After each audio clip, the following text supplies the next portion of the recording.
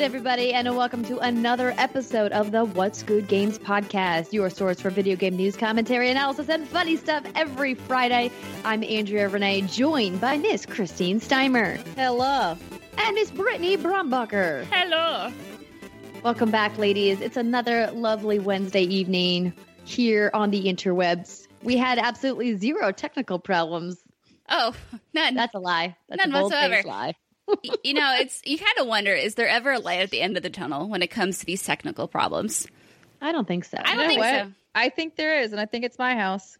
Yeah? Because yesterday it was pretty smooth sailing for those Patreon streams. You're right. I think I live in the opposite of the Bermuda Triangle where things just work sometimes. You know, it's pretty good. Well, maybe we should just move the entire studio into your apartment, Steimer. It'd be a little cramped in here, but sure, why not? If it means I pay $0 in rent, sure. Well, unfortunately, the IRS wouldn't let you pay $0, but you would get to deduct something on your taxes. But we did move the couch yesterday for the streams. Speaking of the streams, if you are part of our fantastic community at patreon.com/whatsgoodgames, we had our happy hour Q&A and after hour stream for the month of September. If you missed our live viewings, don't worry, you can catch the archives over on our channel page at patreon.com/whatsgoodgames. As I mentioned, we got a nice rousing start to Man of Medan, the Dark Pictures anthology, where we are on a boat. I'm on a boat. That's right. We're on a boat. Yeah. That was a popular song one summer, right? I'm not to like. Yeah, I know okay. it is. Okay. True. I'm still cool. You are very so hip. cool. Thanks. I'm hip. So please go and check those out. You can join our Patreon membership for as little as $2 a month. You get exclusive vlogs, streams, and all kinds of cool stuff on our channel page.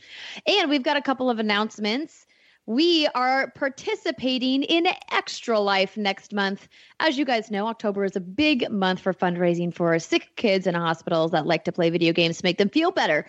And What's Good Games has never formally been part of Extra Life before, but this year we're teaming up with our friends that are part of the Kind of Funny team for Extra Life to throw an event in my hometown of Fargo, North Dakota. I'm so excited. I know. I'm so pumped. It's going to be great. We're not giving out too many details yet, but you guys know that I've been teasing a WGG meetup in my hometown for a couple of months now, and we finally have the weekend. So it looks like the official meetup will be Friday, October 25th, with the Extra Life event, which will be open to the public, on Saturday, October 26th. So we'll have lots more details to share, including some special guests that are going to be joining us at the event. We hope that we will see you there. We know that lots of you that live in that area of the country don't really get the opportunity to have time to come out and see us on the coast. So hopefully you'll mark it in your calendars and be able to come on down for one or both of those days that weekend. And of course, because it's the end of October, it's going to be Halloween themed. Duh. I am so excited. What's like the number one thing you're going to, like the thing you're most excited to show me in Fargo? Are we going to go cruising downtown? Well, we can't go cruising anymore. They made a cruising law. You don't have to know we're cruising. It's fine. But I'm excited to show you a couple of my favorite bars that I like to hang out in, which have super cheap drinks. A lot of places have ladies' night, which is great. And, you know, a couple of my favorite restaurants and just really like get you to meet some of my family. It's going to be fun. I got to practice my accent. Don't. Yes, you do. No, don't. Don't do it in front of them or they'll kill you. I know. I mean, I have more social intelligence than that. It's kind of like when we went to London. Everyone's like, please don't use your accent when you're actually in London. It's like, I'm not. don't worry. I'll just use it on a podcast where I'm safe from the glares. Also, to be clear, I will not be joining them in Fargo, just in case. I'm very She's sad got about. business to attend to. Yes, I am on a business thing, but I'm sure you ladies will have a wonderful time. She'll be there in spirit. Yes. And maybe at some point during the stream, if the time zones aren't terrible, we can like FaceTime you or something. Oh, I will be flying for like 14 hours, so I don't think so. But Well, I There guess goes that. never mind. Yeah. We will make a cardboard cutout of There we Simon go. for yes, the that event. sounds great. Yeah, cardboard cutout for the win. I'm gonna love it. It's gonna be great. But yeah, you will be missed, Timer. But we're excited about the event. We've been it's been in the works for quite some time. So mark your calendars. And Brittany, did you have anything else that you would like to add under housekeeping? I would. I want to give a huge shout out and thank you to everyone who has been leaving us those lovely 5-star reviews on iTunes. They have been coming in droves, and they are awesome and very sweet and kind. So thank you so much. Because you see, every now and again, ladies and gentlemen, we get reviews like this one from Perriot the Clown. At least he's self-aware. He or she is self-aware. They know they're a clown. There you go. The title is knowledgeable, but push the feminist agenda a bit hard for me. And here's the review. If you're a girl that's all about other girls and love playing girl characters and look down upon masculine characters and also like video games, then this is the show for you. I mean, I also enjoy masculine characters. I mean, What do you think we like to look at all day? Come on, man. Yeah. Clearly missed the husbandos memo, huh? Clearly. Seriously. And our whole KFC portion of the show. And that game is out now. But no, I had to like reread this a few times. If you're a girl that's all about other girls and love playing girl characters and look down upon masculine characters and also like video games, then this is a show for you. I mean, it's a long, weird stretch of a sentence, but Yeah. it came out of someone's brain It did. and to their fingers, and they typed it into Apple. So if you haven't, left us that lovely 5-star review, please help us offset people like Perriot the Clown. Yeah. This is definitely like 90% accurate. The only two words Yep. that aren't accurate are look down. Mm-hmm. If Yes. he had said look up upon masculine characters. Exactly. Oh, Exactly. yeah. Perfect. You beat me 5 to it. stars. You beat me to it. All it takes is that itty bitty change, and it's a glowing review. There you Oh, go. right? Well, thanks for that, Britt. And yes, I've been seeing the reviews too. Thank you so much to everybody who's taking the time. I know it seems like a small thing, but it does really help us out in the long run, as does hitting the subscribe button and downloading the show and going to YouTube and hitting subscribe. All of those things really help us out. So if you are like, hey, I don't have it in my funds to contribute to the Patreon or to, buy any of the ad content that we promote on the show, a little thing you can do that just takes a little bit of your time is leaving us a review. So thanks to all the folks who have. All right, let's thank a few more folks, like our Patreon producers for the month of September: Alex Regopoulos, Chewy's godson, David Icolucci, Ferris Atay, and Mohammed. And welcome to our Patreon community: Troy Jones, Mike E, like Mikey, get it? Brett Gooding, Oh, I get it. Yeah.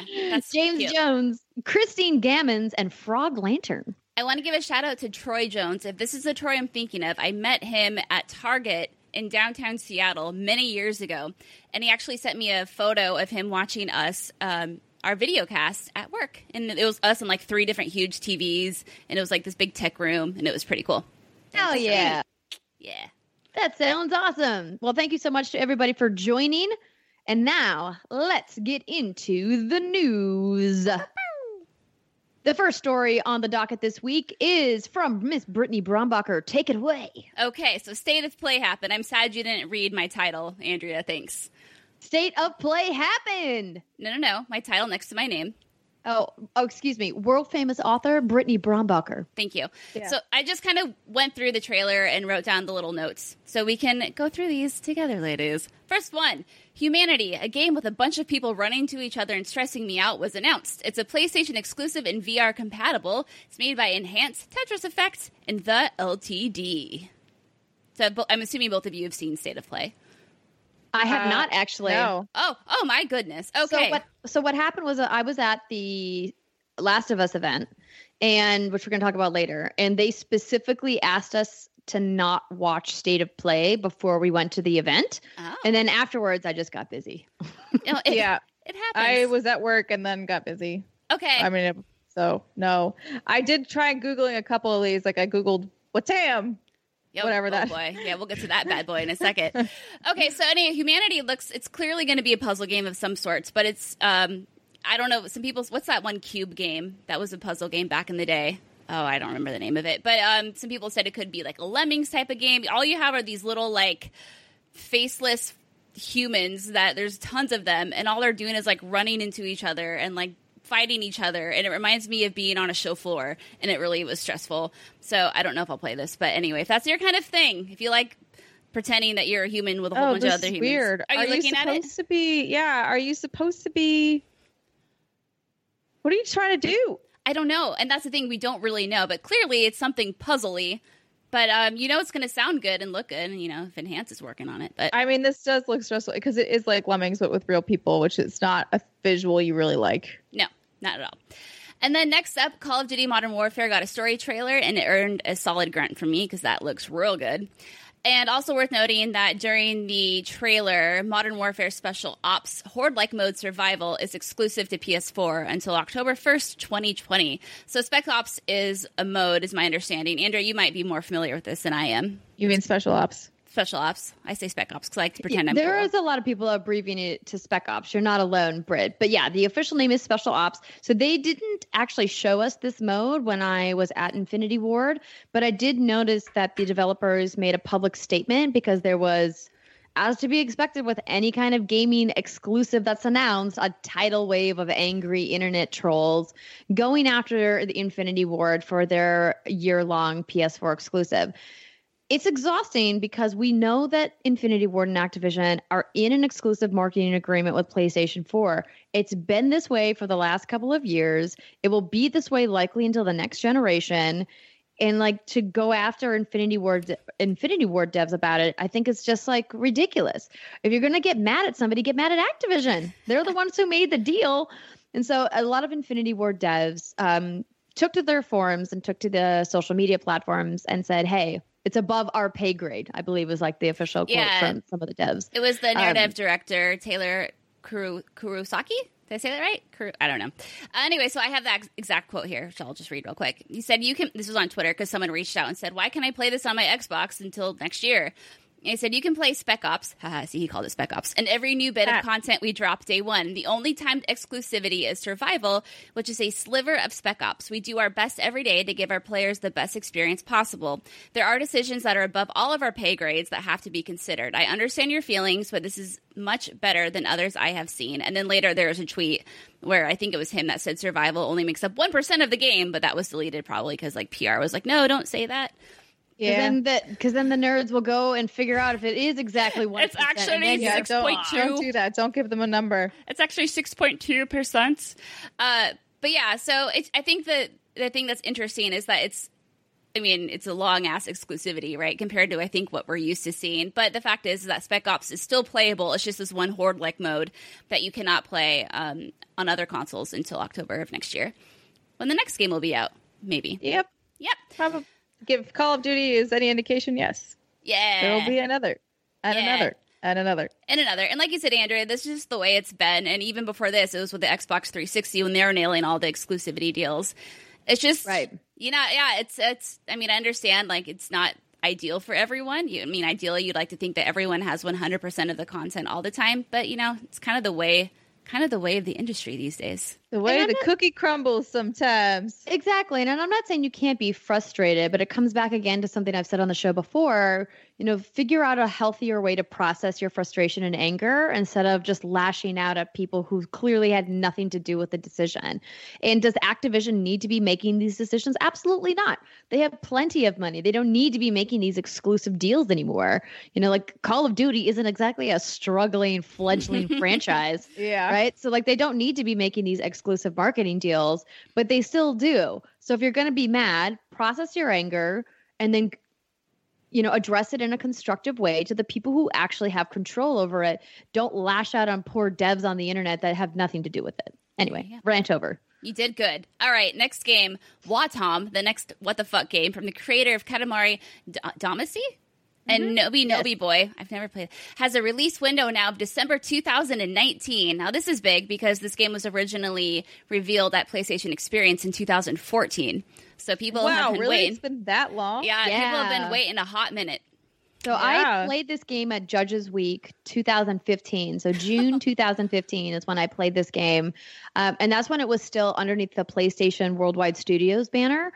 And then PlayStation was like, this is taking too long to make. And they're like, we're done with you. And then that's when they were kind of adrift for a little bit. And then Annapurna Interactive came in and picked it up and is going to be the publishing partner for it. So when I saw Wadham, that's how I said it. And that's how I said it with Robin Haneke from Phenomena. And I'm not sure if that's actually correct or not, but it looks almost exactly back then as it does in the trailer that I just saw, but it looks weird and wacky and silly, just like Katamari is. And I'm excited to play it. I just don't understand why it took 5 years to make. Yeah, I don't understand this game. Games can be hard. So like it opens up and it's this sad cube man and he's like crying. He's like, why am I alone? And then a rock shows up and the rock like has a face. And then but not the rock like Dwayne not Johnson, like Dwayne, like no, a rock. Like a literal piece of like a little carbon. rock. Like you fucking nerd, I love you. And then this rock appears, and then the cube man is like, "Oh, this is so cool!" And he like tips his hat, and then a dice rolls out of his hat, and then it blows them both up, and they're I guess both very excited about this. I don't know what this game's about at all. I watched the trailer a few times, and I don't understand it. But hey, you won't. Don't try. So just don't even just let it wash over you. Exactly. And then Arise, a simple story. It's developed by Piccolo and published by Techland, was announced. And this is a game about, because I was reading a little bit about the press release. It's a game of like love and loss and experiencing, because the game, okay, so the trailer starts and you're a knight on your little pyre. And then you're in what I guess you would assume to be your afterlife. And this game is about re-experiencing happy memories and sad memories. And it sounds like a lot of these moments in this game has been pulled from the developers themselves, from Piccolo Studio, which is like the best name ever because it reminds me of the Green Namek from Dragon Ball Z. Anyway, and yeah, it's about experiencing love and loss. And it sounds like there's a mechanic in this game where you rewind time and you can use that depending on what kind of situation you're in. So it's probably going to be an emotional game. Kind of like maybe Sea of Solitude. I don't know. Maybe. Medieval got a surprise demo. It's available until 10/6. And if you play it, you get an in-game cosmetic item. Do any of you care about this game? No. Not really, no. Yeah, not really. LA Noire, the VR case files, is out now on PSVR.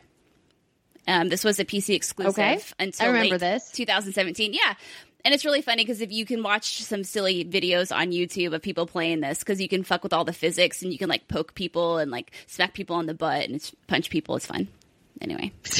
Yes, a good butt smacking. It's the little things in life that entertain me. Civ 6 is coming to PS4 and is bundled with the Rise and Fall and Gathering Storm expansions on November 22nd. And it's also coming to Xbox One with the same expansions. The Nintendo Switch port came out last year, and it's also getting the expansion on November 22nd.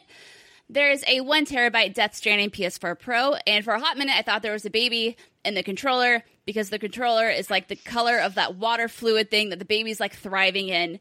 And for like a split second, when they're like, this is the console, this is the controller, they like Photoshop the baby into the left handle of the controller on the bottom. And it looks like the baby's like pounding, trying to get out. And I missed that the first time I saw this trailer.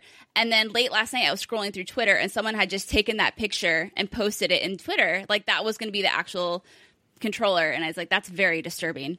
But honestly, it probably would have been, I actually think it'd be funny if they did it like a king cake baby. And they just shoved it in there somewhere. That would be really amazing. Wouldn't it be funny? It's a king cake baby. But then it's from a Fat Tuesday thing for Ash Week, right? Is that what it's called? Sure. I'm also not Catholic. I don't know. Yeah, so I don't know. basically, before Easter, like a week or two before Easter, I'm getting these wrong. There's like, no, it's before Lent. Excuse me. So the idea, Brittany, is that like you like feast on Fat Tuesday, like you get all of your things in that you want to splurge on, because then when Lent comes, you're supposed to give up something in honor of some religious doctrine that I'm not familiar with anymore. I took a test on this once upon a time. Now I just need to look it up because I'm sure somebody out there was listening to me being like, Andrea, you're totally murdering this. What are you doing? I mean, all I know is that there's like a bundt cake kind of a thing. No, it's not a bundt, but it's like a circle and like an actual cake. Yeah. You bake a little baby into it, and then whoever gets the baby piece, I forget what happens to them. Is it good? It's good, right? I just looked it up. So it says the king cake is a sweet roll that's equal parts delicious and festive. As the name implies, the origin of this colorful, oval-shaped dessert is rooted in royalty and rich tradition. With Fat Tuesday around the corner, it's about carnival season. So what is the cake? It's okay, cool. I don't need to know about the actual like pastry part of the cake. Give me vivid details, girl. Vivid details. But wait, there's a baby inside? There's two theories. Some believe that the plastic baby is a symbolism of the baby Jesus because of the religious connection to King's Day.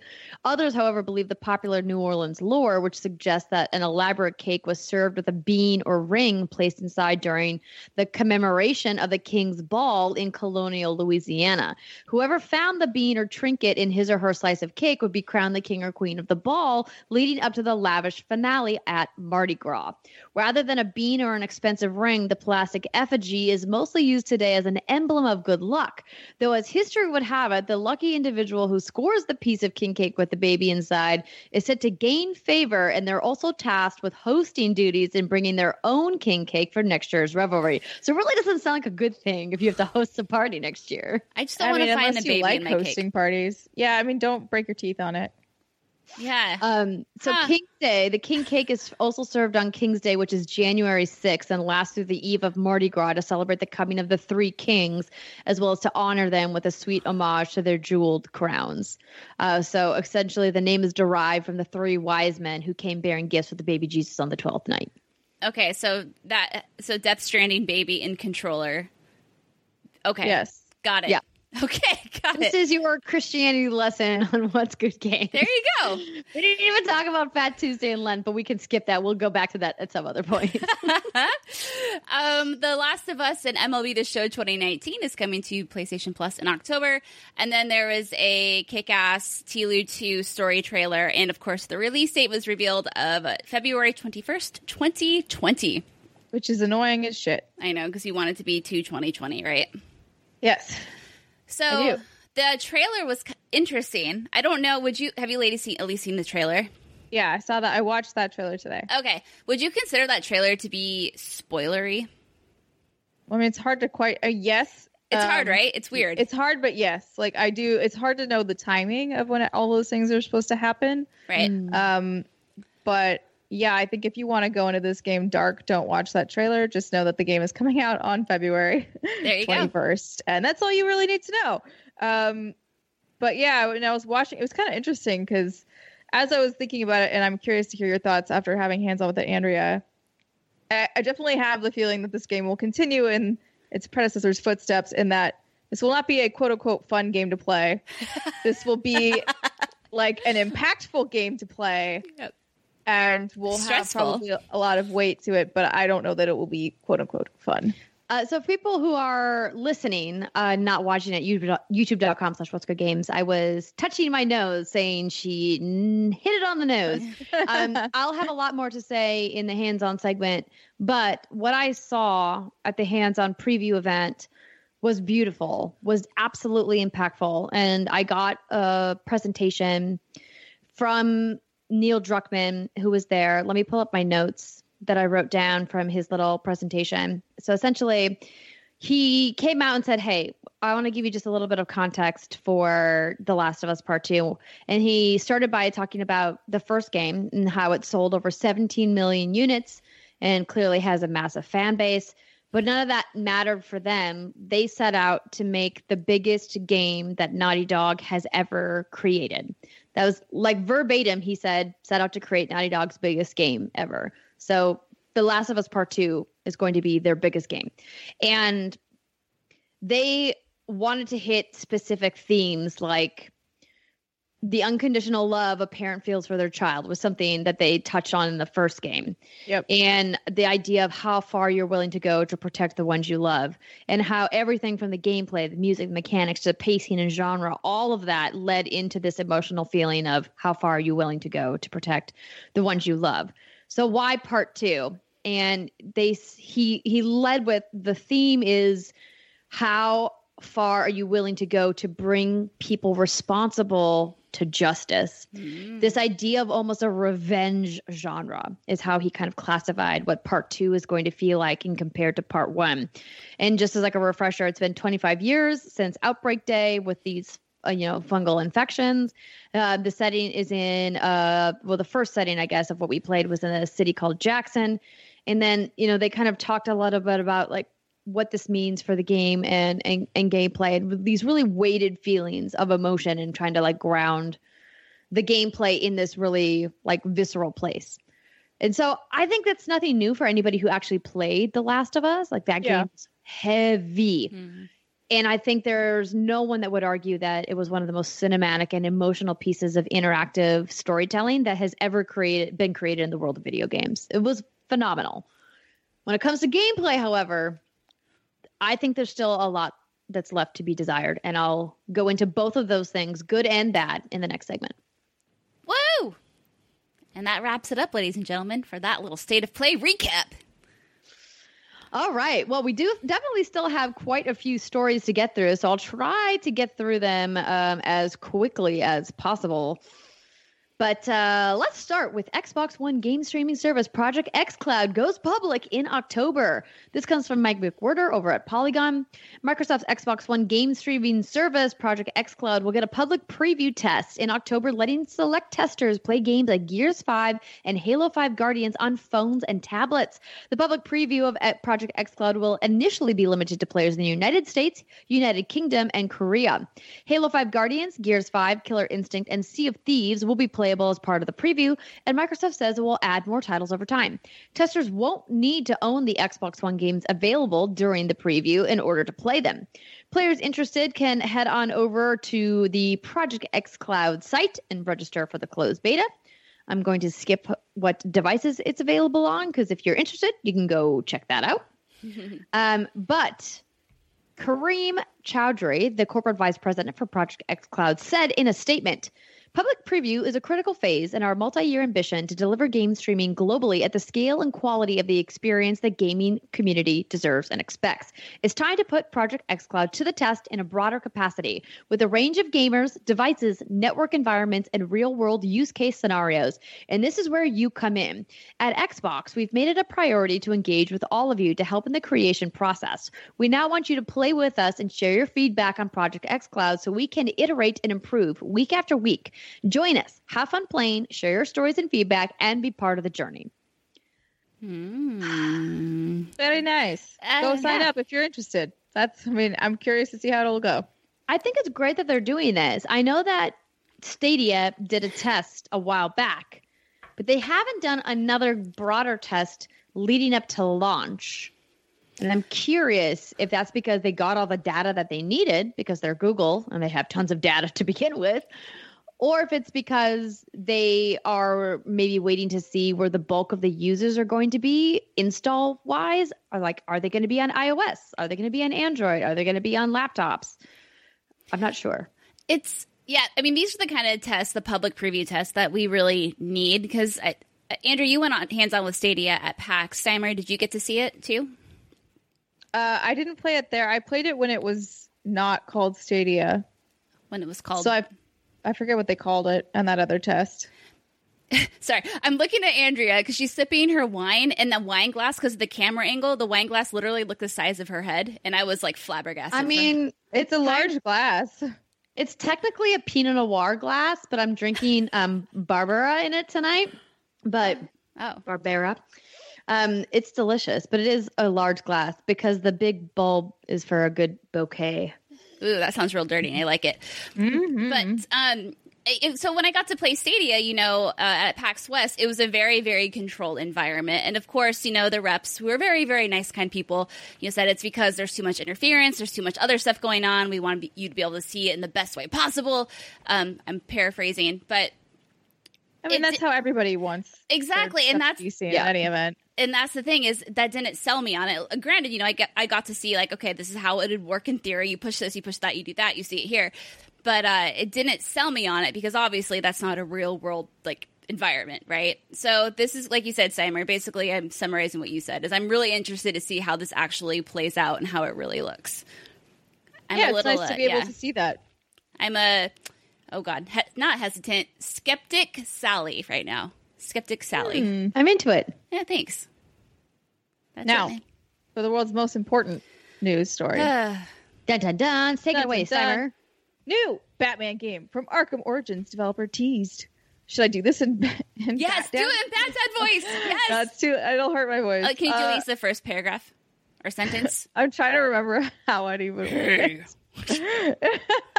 I'll do my Batman impression while you remember. Okay. Everyone may be busy playing the six-free Batman. Oh my god, that's pretty good. Just released on the Epic Games Store. Now you sound menacing. Oh my god. Stop it. Oh my god. Oh my god. Amazing. Go, Steimer, go. Yeah, okay. Or possibly exploring Gotham City in Fortnite. Oh, wait. Oh, you want me? Oh, sorry. I fucked it up. No, I can't. I'm sorry. I'll laugh. It won't get done. But there's yet more Batman gaming news for you this week. Over the past few days, Warner Brothers Montreal, the studio behind Batman Arkham... Oranges? This is Oranges. I think that's an autocorrect.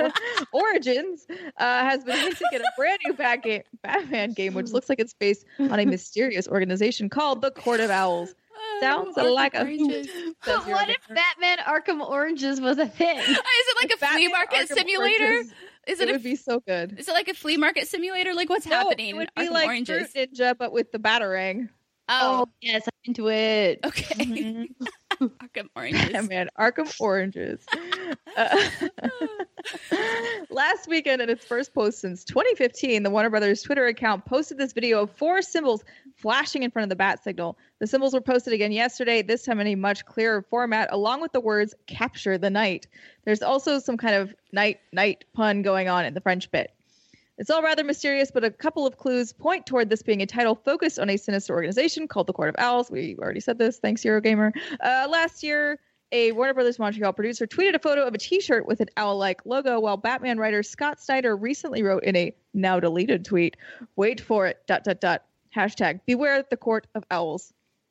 So in Eurogamer's story, if you guys want to see the full write-up, Eurogamer.net, they talk about who the Court of Owls is and their history in DC Comics and where they first appeared in the Batman storyline. So I didn't want to go into that because it was like a little too deep cuts into the lore of what's happening here. But what do you think, Steimer? Are you excited? I'm always down for more Batman games. I really like them. And then it means I can do stupid voices, but not really. Not today. Not today. I was okay. You'll make up for it another time. I know you will. I will. Thanks. Yeah, and everyone thought that something would have been announced during Sony's State of Play yesterday, which was the 24th, and it didn't happen. In the hype machine, man, a lot of people were very, very let down, and you could hear their hearts breaking around the world. That was very dramatic. I mean, Comic-Con, New York Comic-Con is a week away. It would make sense to me that they would announce it at New York Comic-Con if they were going to announce it at all ahead of the Game Awards. The Game Awards seems to be like the best place to announce it, but New York Comic-Con is like the second best place. State of Play, PlayStation? I don't think PlayStation has proved that State of Play is a worthy vehicle for these kinds of major announcements. I think that's totally fair. Mm-hmm. Yeah, that's totally fair. I do love that Scott Snyder deleted this tweet, though. Because that's not how the internet works. You can't just delete a tweet. Do you think the internet will remember that? Yeah, because I think it was tweeted and then it was almost immediately deleted. And so there must be, obviously people that watch that shit 24/7. But like, my God. It's notifications. You know how I know this? Today, I tweeted the Destiny 2 Shadowkeep launch trailer. Mm-hmm. And I wrote, "My hype can be contained." Shadow. Like Destiny 2. And I was like, wait, no.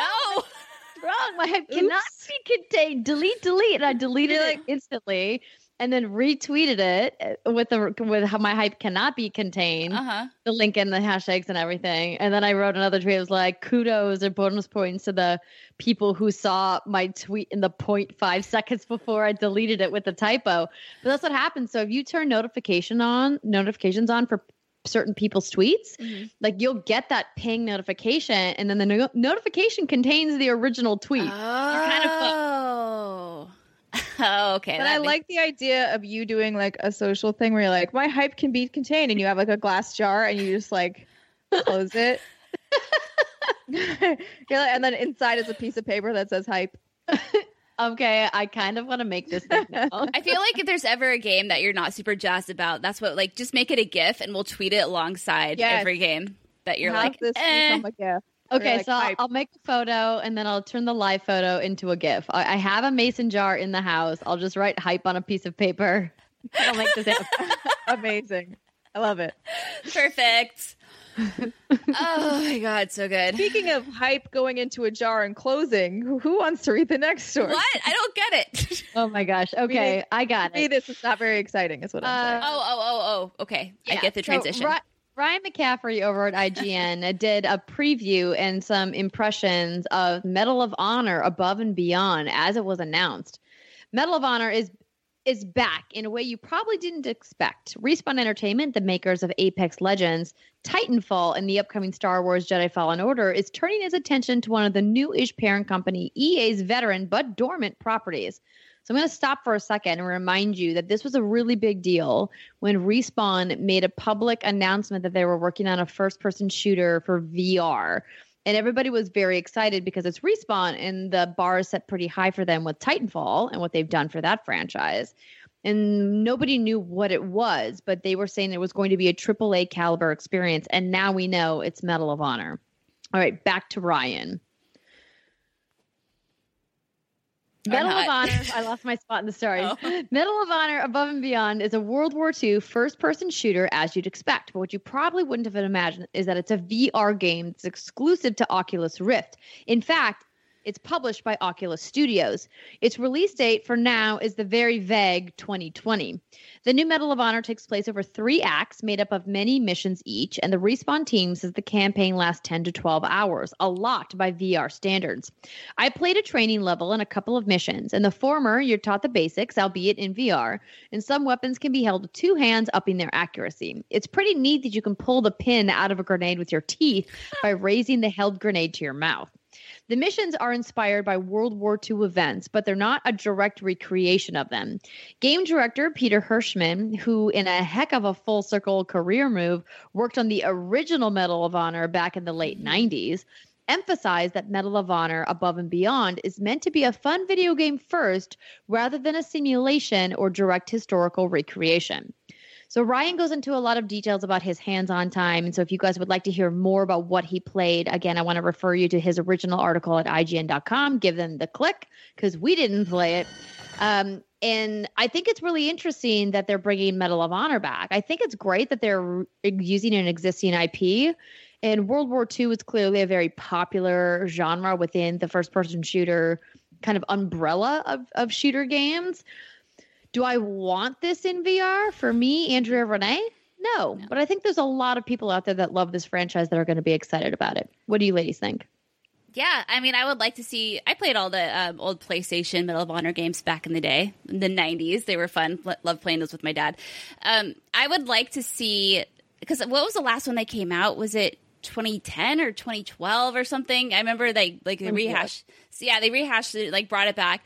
But especially with Respawn's track record, I would love to see them bring this to a non-VR platform just because, like, you know, that's just my preferred way of playing games. But like you said, I think it's cool that, you know, it does take developers, you know, with the reputation of Respawn to be like, hey, we're going to do this thing. We're going to make a AAA shooter 10 to 12 hour campaign for VR to help legitimize VR as a platform. So it's a good thing. And plus there's enough shooters to last me a lifetime. I don't need... True. Yeah.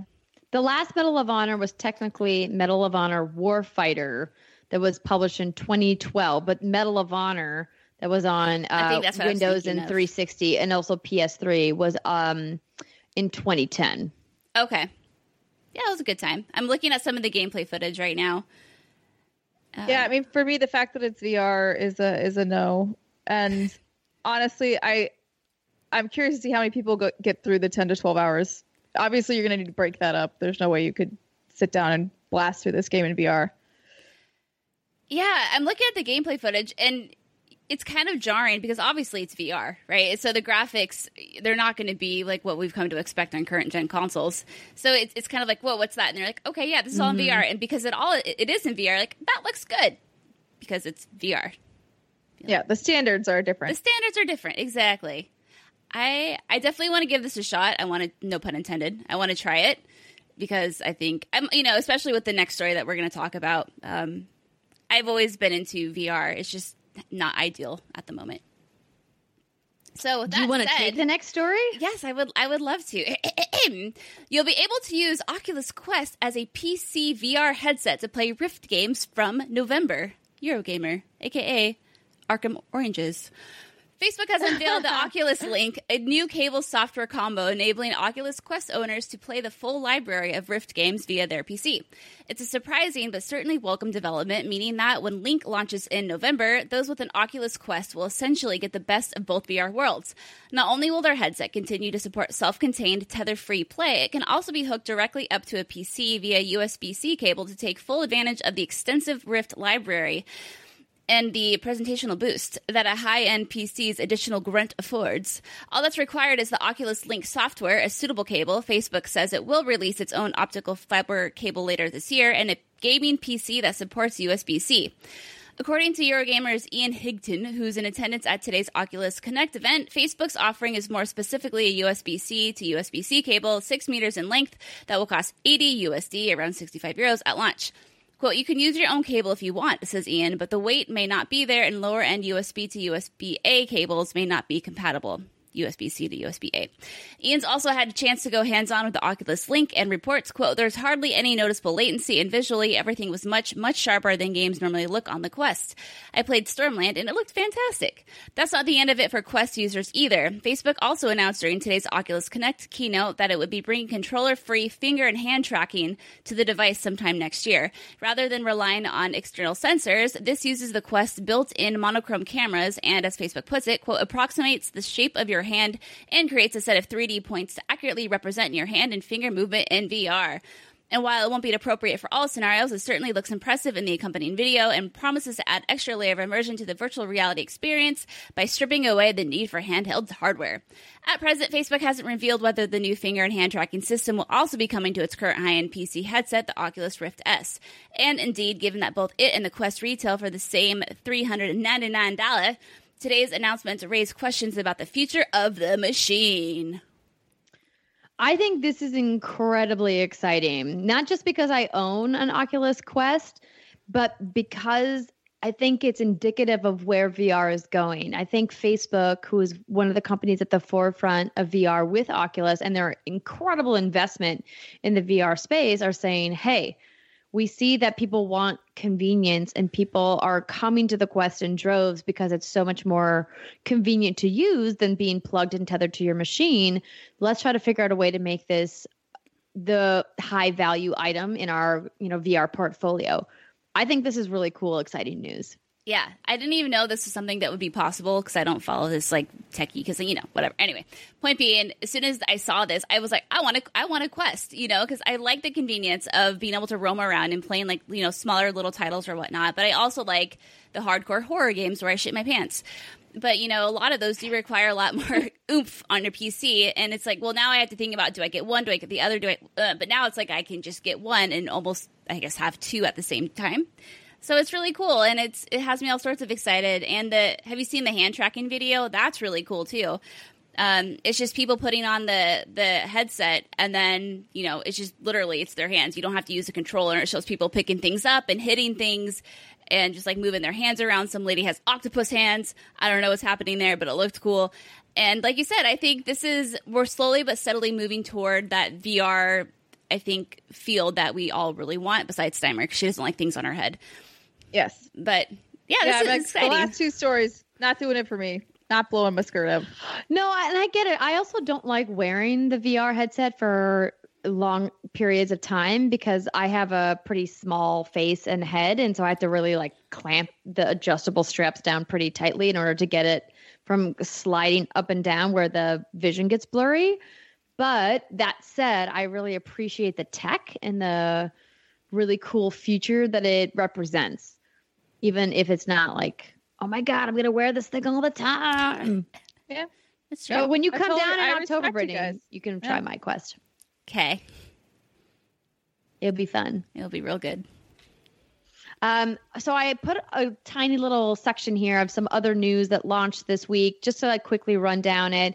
Google mentioned that they're launching Play Pass, a game and app subscription service for Android this week. That is obviously in direct competition with Apple Arcade. Mario Kart's mobile subscriptions have launched, and people are upset that they are $5 a month. Woof. That is outrageous for a mobile game. Yeah. It's like, by that year, you can get Mario Kart 8. I'm just saying. I think it's not necessarily a bad idea, but that price point is like way too much. Because my understanding is it's kind of like a battle pass, but not anywhere near as good as a battle pass, but same sort of idea. And for $5 a month, I think that technically adds up to be more than the Fortnite battle pass. Anyway, long story short, this is weird.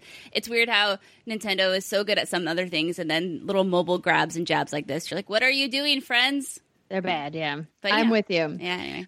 Sony announced that they're opening an online retail site for sales of physical consoles and games. So this is essentially just an extension of the PlayStation Network store. So if you log into your PS4 and you boot up your console and you go on over to the store, there's now going to be a section for physical sales. So if you're like, I want to buy a PlayStation VR, you can do that now from the PlayStation Store on your PS4. And you can also buy specific retail editions of games as well and have them shipped to you. And if you're a PlayStation Plus member, you get free one-day shipping. Nice. I think that this is just a natural extension. We talked about a story earlier this year about how they were no longer going to sell codes through external retailers, that they were only going to sell digital codes in-house. And I think this is just them trying to bring all of their money underneath their own umbrella so that they can control those streams of revenue, which I don't blame them for. Makes sense. And another story, and a big congratulations. And by the way, when I was thinking about this story, I was like, I still have my Diamond Loot Box edition that I need to unbox. And I charged up my Claptrap robot. Do you guys remember the Claptrap robots you can control with the app? Yeah. So I have one, and I was like, I want my little robot to help me do the unboxing. Speaking of Claptrap, Borderlands 3 has sold 5 million copies in its first 5 days. This is from the 2K press release. This puts the sales of the game 50% up compared to Borderlands 2 within the same amount of time. And interestingly enough, 2K noted that the digital share for the game was incredibly strong, over 70%. That's 70% of players purchased the game digitally. Sales of the PC version, which of course is an Epic Game Store exclusive, are incredibly strong, is the quote that they said, and, quote, exceeded the label's expectations. So clearly that Epic Game Store exclusivity did not hurt 2K or Gearbox at all. Nope. I hope all of you sad, butthurt, seeing fanboys who bitched about it online. Oh, God. We're swallowing that chunk of salt. I'm going to have fun in the comment section on Friday. No. Oh, boy. Oh, boy. I will go in there and delete and ban all those bitches. You know how I feel about it. You're allowed to like Steam over Epic Game Store. You're allowed to have criticism of Epic Games as a company in the Epic Game Store services. You're not allowed to be a dick about it. No, that's very true. Don't be a dick about a lot of things in life.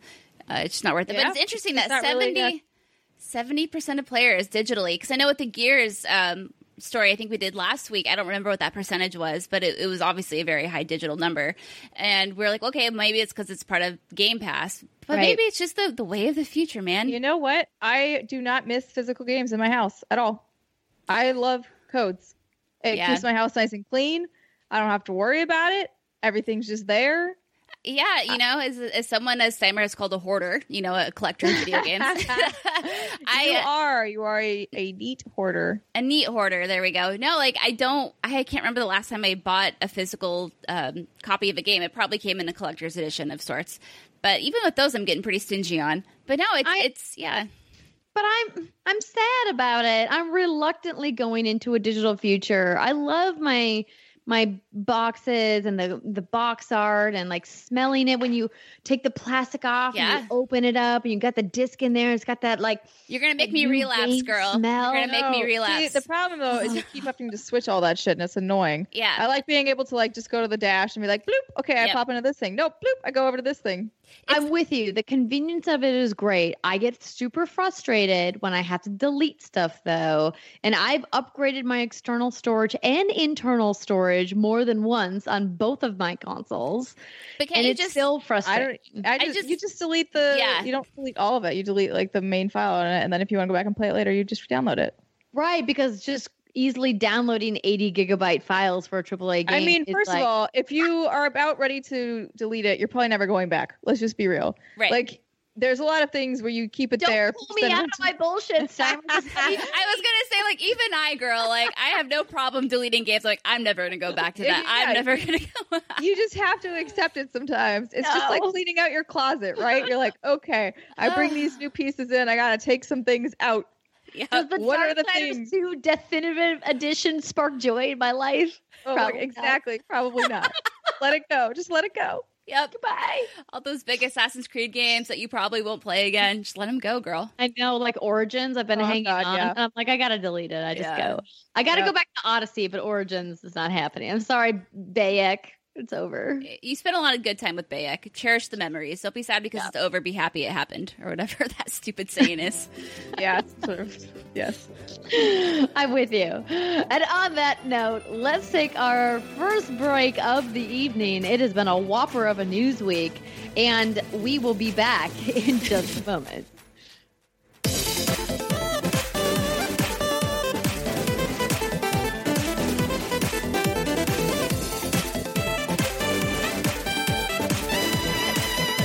Good, everybody, and welcome back to the What's Good Games podcast. This is the section where we talk about what we've been playing and our hands-on impressions from any preview events we've gone to. And this week, I'm going to be talking about a very anticipated game.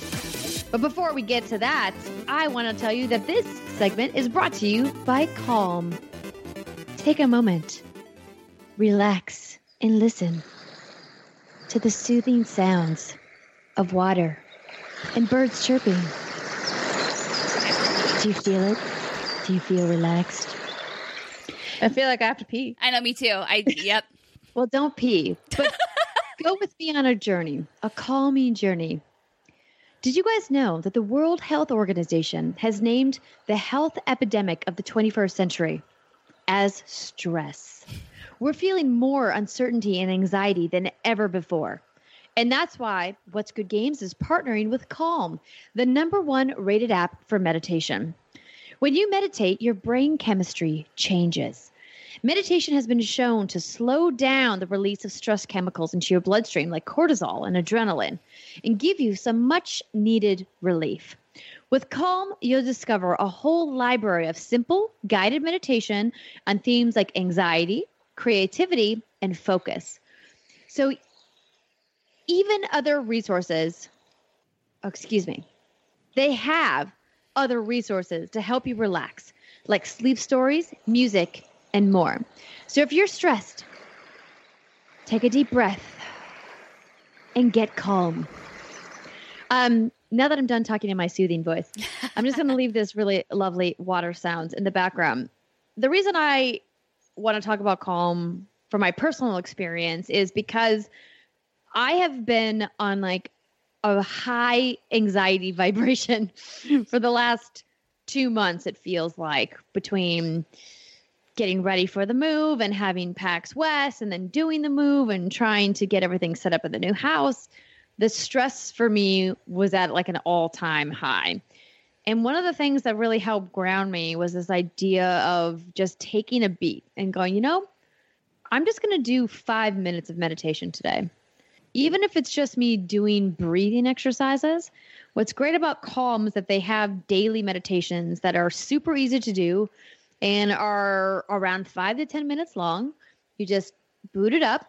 You have a very lovely person, and the people who do the meditations rotates, and they guide you through. They're like, we're just going to sit here, and we're going to think about this, and we're going to breathe and do this. And I know sometimes meditation can seem really intimidating. Like, oh, I don't know. Am I doing like these weird breathing things? Do I have to make these weird sounds? Do I have to sit in this position? No. All it requires you is to be still for 5 minutes, 10 minutes, 20 minutes, however long you choose to meditate each day.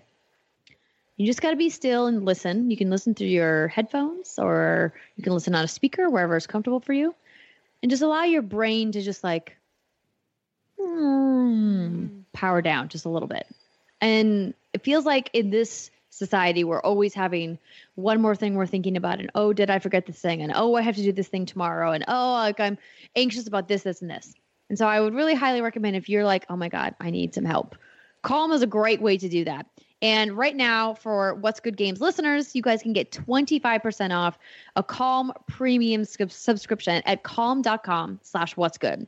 So that's CALM.com/what'sgood. Over 40 million people have downloaded Calm, and you can find out why if you visit the website calm.com/what'sgood.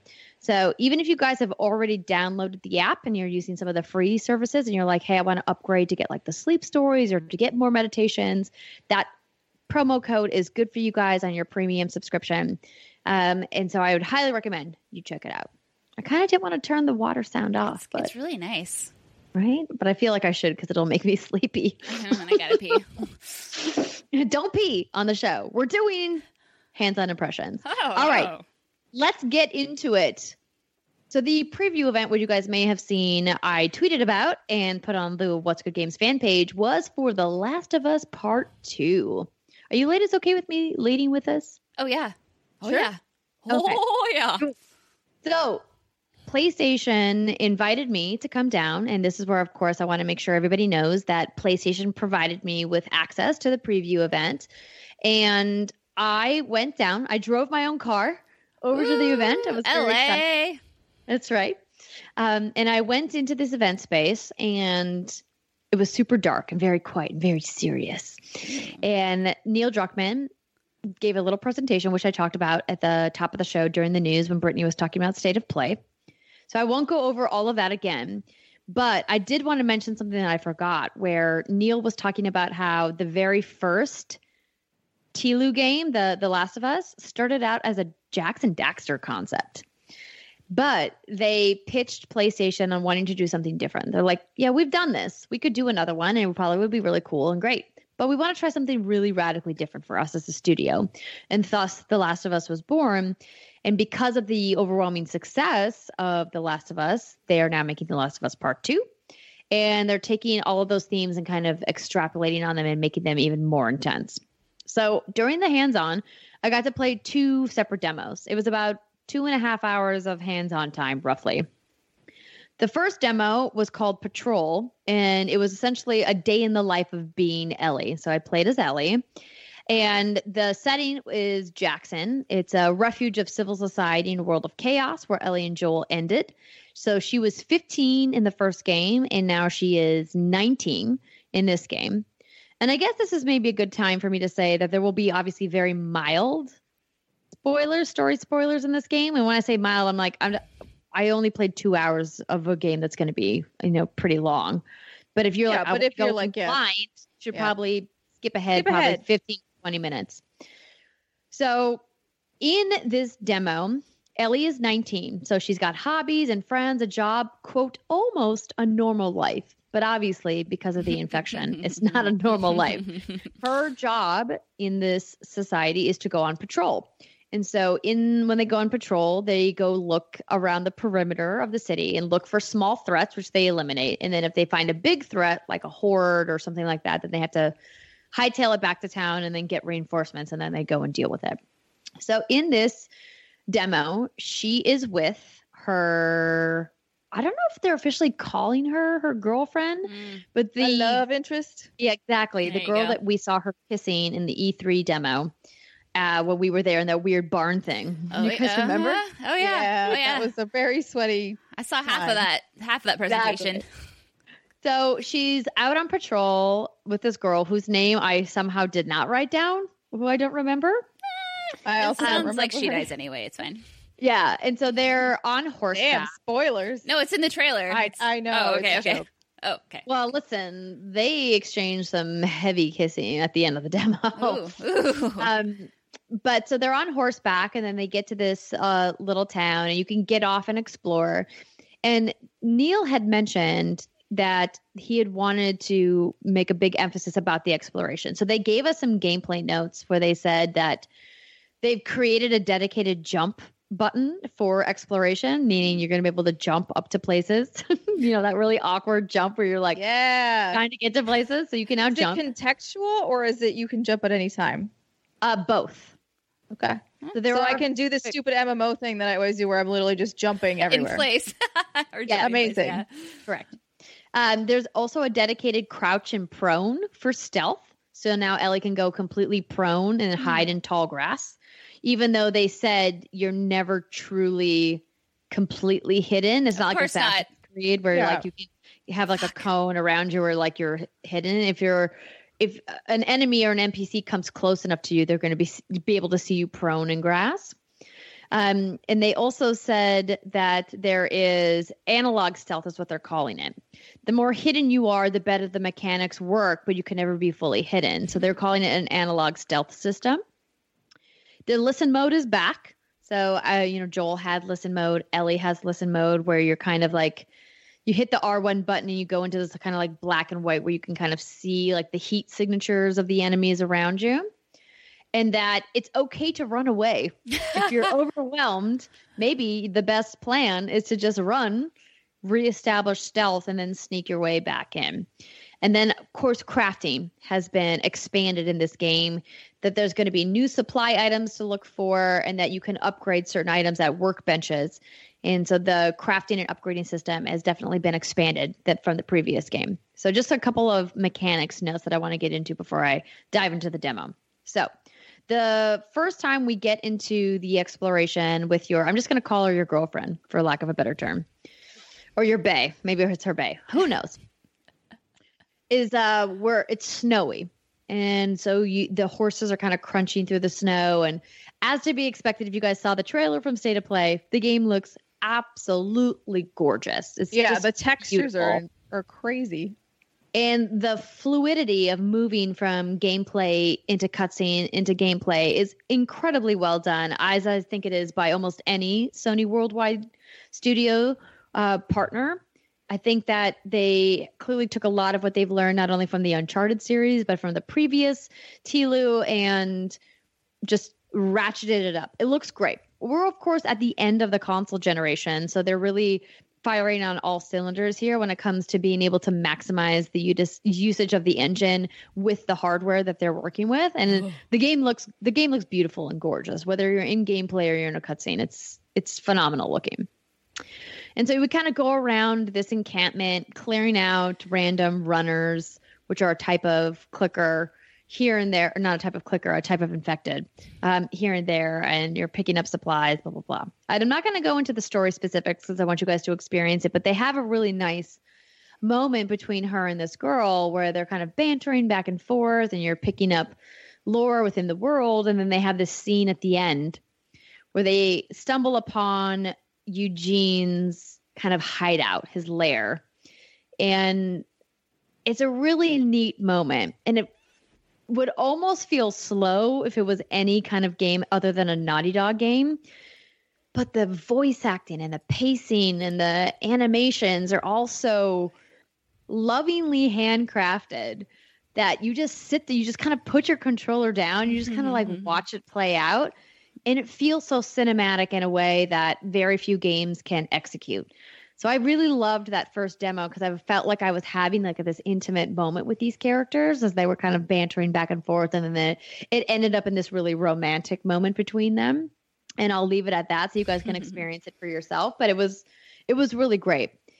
The second part of the demo was called Suburbs. And this was a more heavily combat focused demo where they were trying to show Ellie much later in the game. I had all of these extra weapons and upgrades unlocked, all these other crafting abilities unlocked. And the trouble with that is that I didn't have the time to ramp up into those and to practice with them or to learn what they do. I just got thrown into the demo and they're like, because we want you to see it, but good luck. Here's some guns. That's unfortunately a lot of demos. Yeah. That's a very common problem in video game demo situations. So it was a bummer because I got frustrated. Like I got incredibly frustrated with the combat, and it reminded me, and it kind of like all rushed back. Oh yeah, the combat in The Last of Us kind of sucked. The combat from Naughty Dog in general kind of sucks when you compare it to other third-person action games within the same genres. I feel like Naughty Dog still has a ways to go with their combat mechanics, and that was a big bummer. Knowing this amazing narrative exploration experience I had in the first demo, going into the second demo of being like, okay, I'm pretty frustrated. So let me just give a little setup. In the second demo, Ellie is now in Seattle. So the situation is Brittany's like, hey. Yeah. So the scenery, it's very different. Lush, green. It's clearly no longer winter. I would guess it's either spring or summer.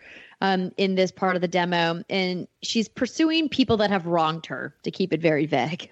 You run into a new faction called the WLF.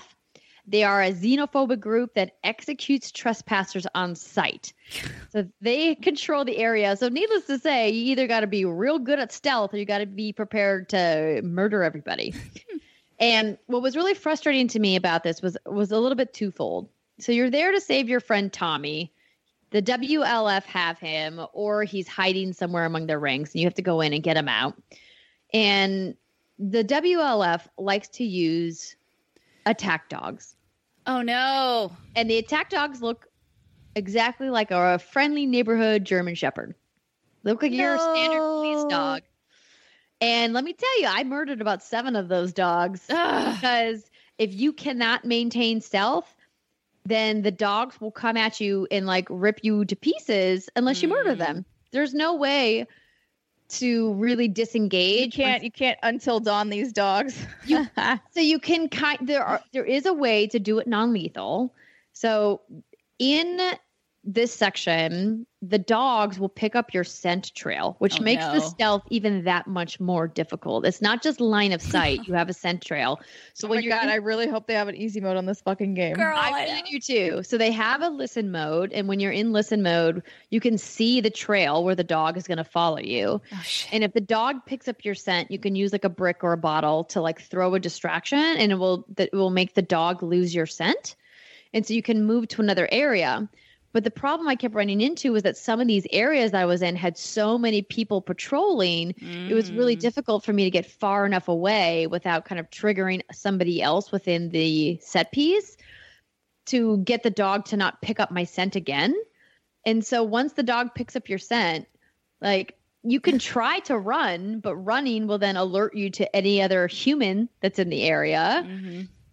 And so I just was like, fine, I guess I'm murdering all these dogs. Yeah. No, you do what you got to do. It's like dog is going to eat my face off or I shoot this dog in the face.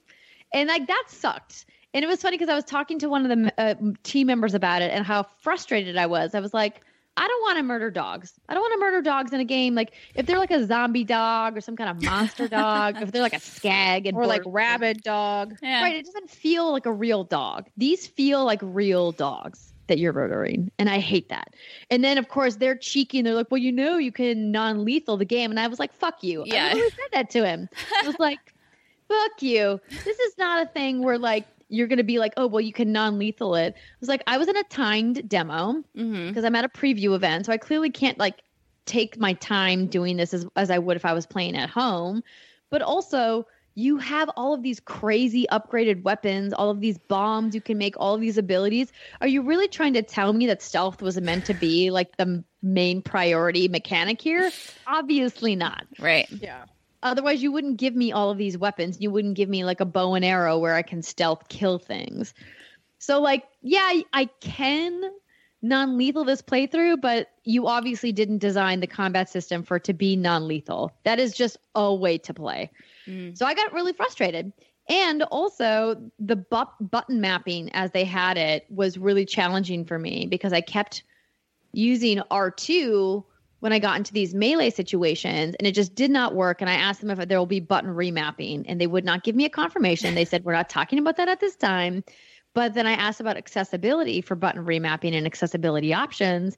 And the official answer was there will be more accessibility options in The Last of Us Part 2 than there were in The Last of Us. Okay.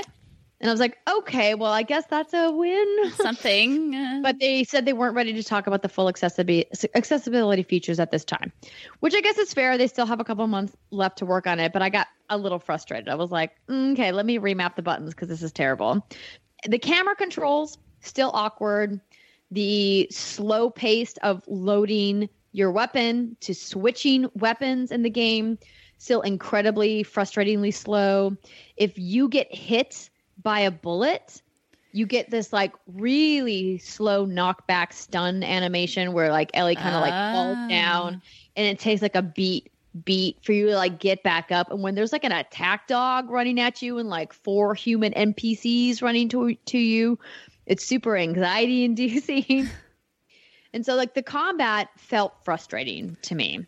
And I didn't ask which difficulty level we were playing on. In hindsight, I probably should have, but I tried to look in the menus and they obviously had a lot of the menus locked off for the demo.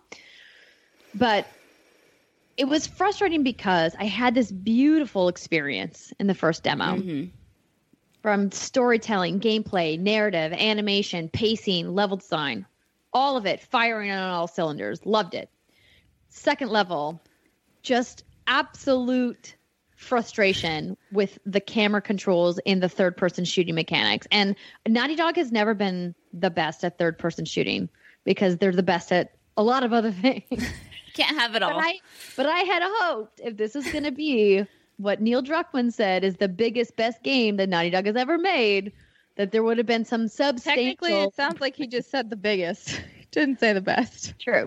So how much of it do you think is, you know, like we play a lot of games and you know when a game is just rigged to not be fair. It just almost feels like punishing versus possible. So how much of it do you think was punishing versus you just not being ramped up into everything at that moment? It's hard to say, but I absolutely want to make the caveat that I got thrown into a very advanced part of the game with no practice. So that was part of it. And with any kind of stealth mechanic and with a gun situation, when you have to get used to how they shoot, how they fire, how fast they reload or not, you know, that does take some trial and error. That said, this is what they specifically chose to show members of the press. They did not do that lightly. There were lots of people that had eyes on this before they put it into my hands, right?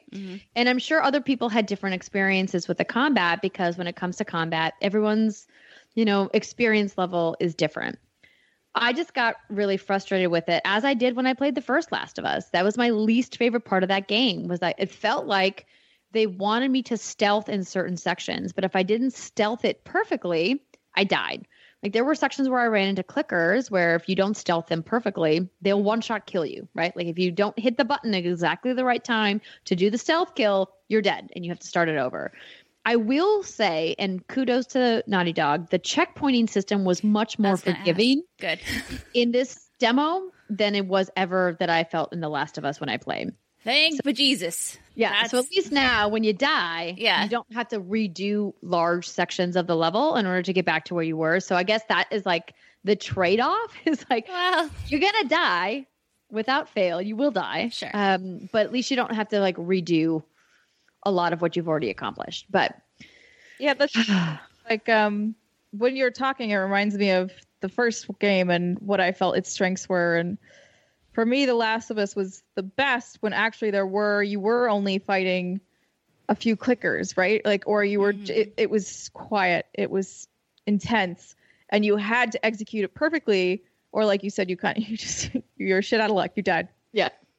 I thought The Last of Us, the original one, was weakest when it was trying to be a little more Uncharted. So in particular, the very last level, I hated with a fiery passion.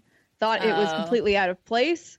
Thought It just did not fit thematically with the entire rest of the game. And even there was a part in the, I forget where they were. Were they in a mall? Wherever in the original when Joel gets hurt. I forget where they were. I think they were a mall, like a strip mall or something.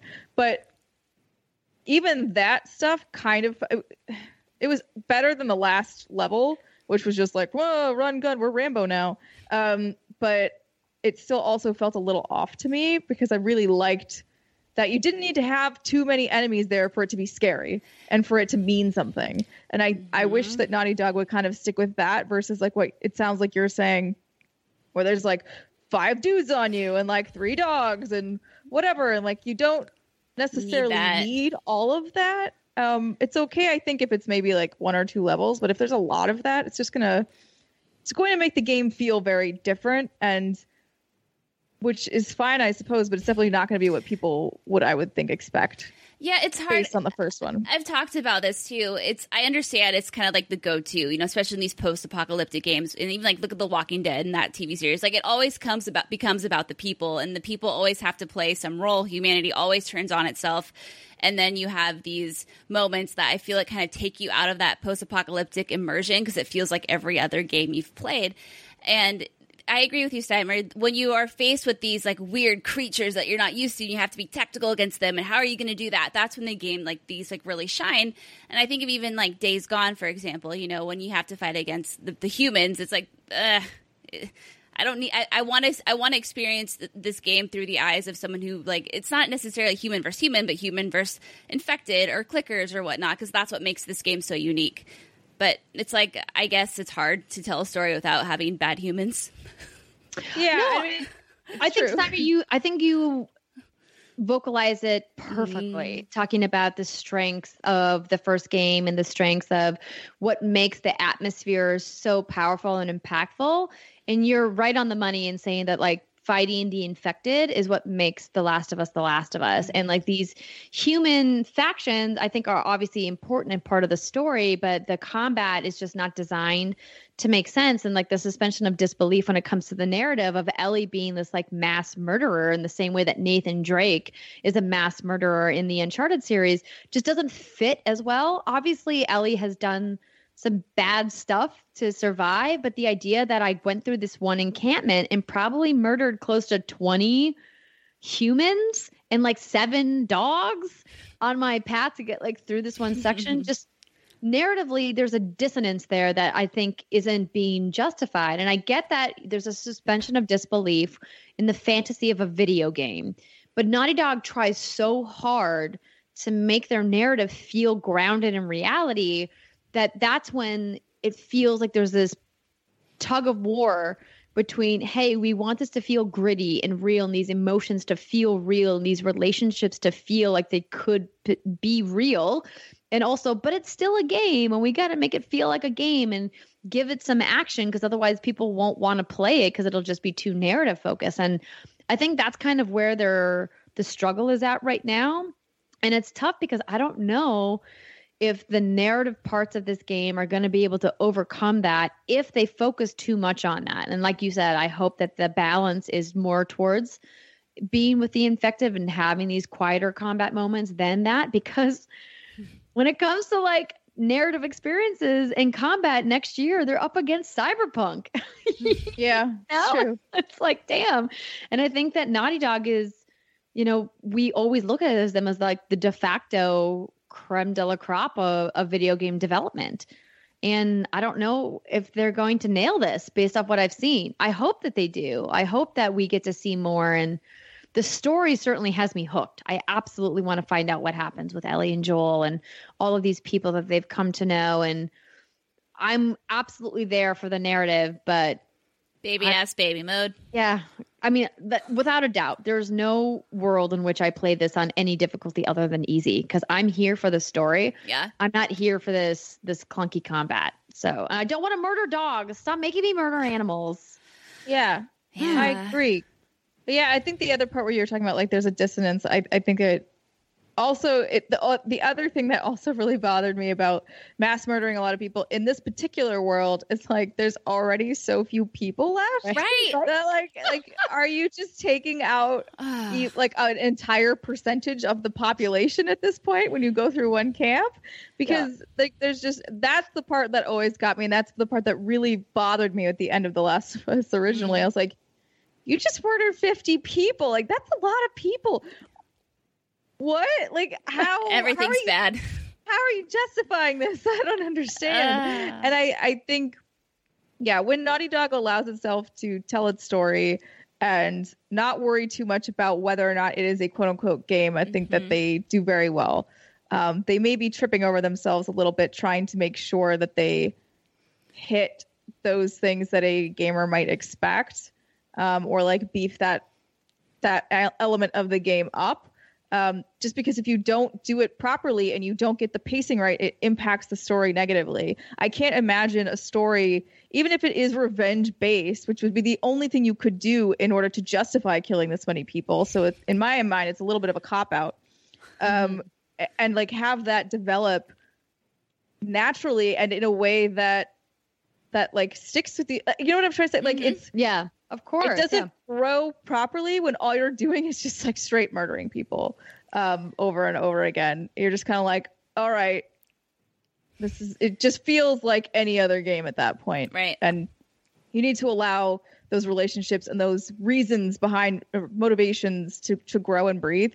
So I haven't played this game. You were the only one that played it, but I do hope they and we fought, put that down. There's a lot of games that fall into that same thing. Of course. I think it's really easy. Video games are hard and their pacing is really hard. And it actually worries me that the first thing Neil said was that this is the biggest game that they wanted to make, because I have always been the person that says, do not make a big game. Make a game that is like the size that it needs to be, which sounds dirty, but it's like you don't need it to be massive or whatever. You need it to be well edited. You need it to be well paced. Trim the fat. Yes, exactly. Like that is what people want. They don't want the world's biggest Naughty Dog game for it to just be filled with filler. Nobody wants that. People want what you did with The Last of Us, and The Last of Us was not the world's biggest game, but it was one of the world's best games. So just keep focusing on that. Amen, sister. Exactly. The final one I want to say before I put a pin in this and we move on is that I absolutely understand that stealth and survival gameplay mechanics are a priority of this game when it comes to the combat. And one of the notes here that I missed talking about was that one of the reasons I was frustrated was that the survival mechanics. If I took down a guy with a gun who was shooting me, I picked up one bullet from him, but he was clearly shooting me with multiple bullets, and it just felt like the balance was off. But that being said, as just a reminder, this is not final build. They are still polishing and balancing the game. The game is now coming out February 21st, 2020. We got the release date. So I'm That's a weird choice. Very much excited for this game. I just hope that they can make a couple final tweaks. And also, just give me baby ass baby. Yeah. One bullet? Huh. Yeah. Huh. The only one left. He used them all. Apparently, every enemy in the game uses all but one bullet by the time you take them down. Yeah. Yes. That's how it works. All right. That is The Last of Us Part 2 preview. You know, I think I would really like to go to something completely different, which is Brittany. Untitled Goose Game. Oh yeah. I haven't got to play this yet. Tell me all Oh my God. Tell me about it. So I am known in my relationship as a gnome. And for those of you wondering what the hell does that mean? It doesn't really mean anything. It's just a title my husband has given me because I slightly inconvenience his life sometimes. Maybe I'll put something where it doesn't belong, or maybe I'll, do something that he wasn't expecting, and now he has to put forth extra effort to make it happen. And so Untitled Goose Game is a game where essentially, in my husband's terms, you are a gnome, and you are there to just slightly inconvenience people in their day-to-day routines. So this is a game. Sounds like the greatest game ever created. Dude. So this is a game developed by House, and I love that they kept the title Untitled Goose Game. And so it just kind of drops you in this this like big sandboxy area, and there's different little areas, and it's all seamless. It's not like there's loading screens or anything like that, and you just kind of go from like area to area. Think of like you have like this map in front of you, and there's a little area with a swimming pool down here, and then up here, here's a woman having a garage sale, and then over here, here's a man and a woman working out in their yard or working in their yard. And you can just kind of go from place to place. And when you enter a different location, you get a to-do list. So the to-do list can be anything from make a picnic, which requires you to steal someone's food and put it in a picnic basket. Or it can be, get the boy trapped in a phone booth. And what that requires you to do is honk at a boy, and he gets scared and he runs off and he locks himself in a phone booth. And then like objective completed. And then like to add on to that, you have to get on TV. So this is an actual mission in the game, and you're in this little like parking lot area. There's this cute little like unsuspecting child playing with an airplane and a soccer ball, and there's like a lady over to the right having a garage sale, and then a little bit north of him is a TV store where they do like production and whatnot. So first thing you have to do is you have to honk at this boy, and you get him trapped in the phone booth, and that cool mission, accomplished. Your next mission is to get on TV. So what happens is you get the boy trapped in the phone booth, and then he calls the person in the production studio because he's locked in there. He's locked himself in. He can't get out. So then that person runs out, and then while she's helping him, you have to run into her studio, turn on the on-air button, and then you flap around, and now all of a sudden you're on TV. And you're like this goose just like doing all sorts of weird shit. And it's just such a chill game. You can't die in this game. The only thing that happens if you bother anyone too much, they just like shoo you away. And for example, there's the woman who's having the garage sale, and if you get too close, she'll like take her broom and kind of like push you away with it. But you can actually like grab onto her broom, and you have a tug of war, and then you break her broom, and that's actually an objective. So like you did it. And you can just go around and just bother people. And so the main controls are, you can run, you can walk, and whenever you walk, it makes this really cute, like slap, slap, slap, slap sound of the goose's feet, like hitting the pavement. Waddle. You can honk whenever you want, and it's just so good. You can take out your wings. It's a game where you get to be the most annoying thing on the planet. Exactly. Yeah, you can like flap your wings around. You can crouch down and pick stuff up. You can like grab people's clothes and run off with them. You can just do almost whatever you want, and it's physics-based, and the character AI is relatively good, so you can kind of experiment if you want to try to get someone to do something. So one of the objectives, it was have someone accidentally break the vase. And so there's a man and a woman, they're neighbors, and there's just like a short little fence dividing them, and they're both out in their yard. And the woman is a painter, and she has like this beautiful vase just sitting on a table. And you go over to her, you'll break into her, like her yard by tearing down the fence, and you go in there and you pick up the vase, and then you drop it, and she picks it up, and then you honk at her, she drops it, but the vase doesn't shatter. So you're thinking like, okay, I have to do something else. So what I did is I stole this lady's bra because I wanted to try something. I stole her bra off the clothesline, and I threw it into her neighbor. I'm a goose, man. It's okay. I took her bra and I threw it into the man's yard, and I noticed that the man picked up the bra and then just like threw it back over to her yard. So I thought, So I grabbed the vase and I snuck it, because it's really cute, because to pick anything up that's heavy, the goose like drags it across the ground, and it looks like a dog like trying to play tug of war or something. It's adorable. And so I grabbed the vase and I threw it into I drug it into the man's yard, and then he like picked it up, and being the stupid human he was, he threw it over to the other side, and then it shattered. I completed the objection, then I got to watch those two fight. It was just like, it's just really cute, and it's just a really chill game to play. And it's really fun to see a lot of people getting a lot of joy out of it, especially, kids.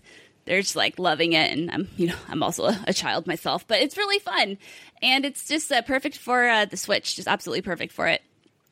And I would definitely recommend playing it. I don't know if I'm doing it justice, but it's really fun. It's just a fun, chill, let's kill some time. Let's just see what happens. It's hilarious. This game would be perfect for co-op as well. I understand that creates more complications with how things work, but it would be like the perfect co-op party game. It looks awesome, and I can't wait to play. Have you played on a Nintendo Switch Lite? No, I have not. You don't have a Nintendo Switch Lite? Mm-mm. I think we might need to buy one for science. For science. I've heard really good things about them. I heard that they're nice and light and the battery power is great, but I just don't want to deal with the stupid primary and non-primary Switch issues. And, it's, and I only like, whatever, it's fine. But yeah, I don't really know if I would need one, but I think it would be the perfect thing for Steimer to try for science, because she doesn't play her shit docked. I sure don't. Okay, but well, I was maybe also kind of like, why wouldn't I just get the nicer Switch with the new battery that's better than the Switch Lite? I guess the difference is that it's heavier, and that's it, right? Yeah, that's it. One's heavier than the other. It has a little slightly bigger screen. Less battery life. You lose the rumble if you care about that in the Lite. Doesn't the new improved Switch have the best battery of the three? Yes. Isn't it? Oh, yeah, you're right. Improved Switch. Yeah, you're right. Switch You're right. Lite, OG Switch.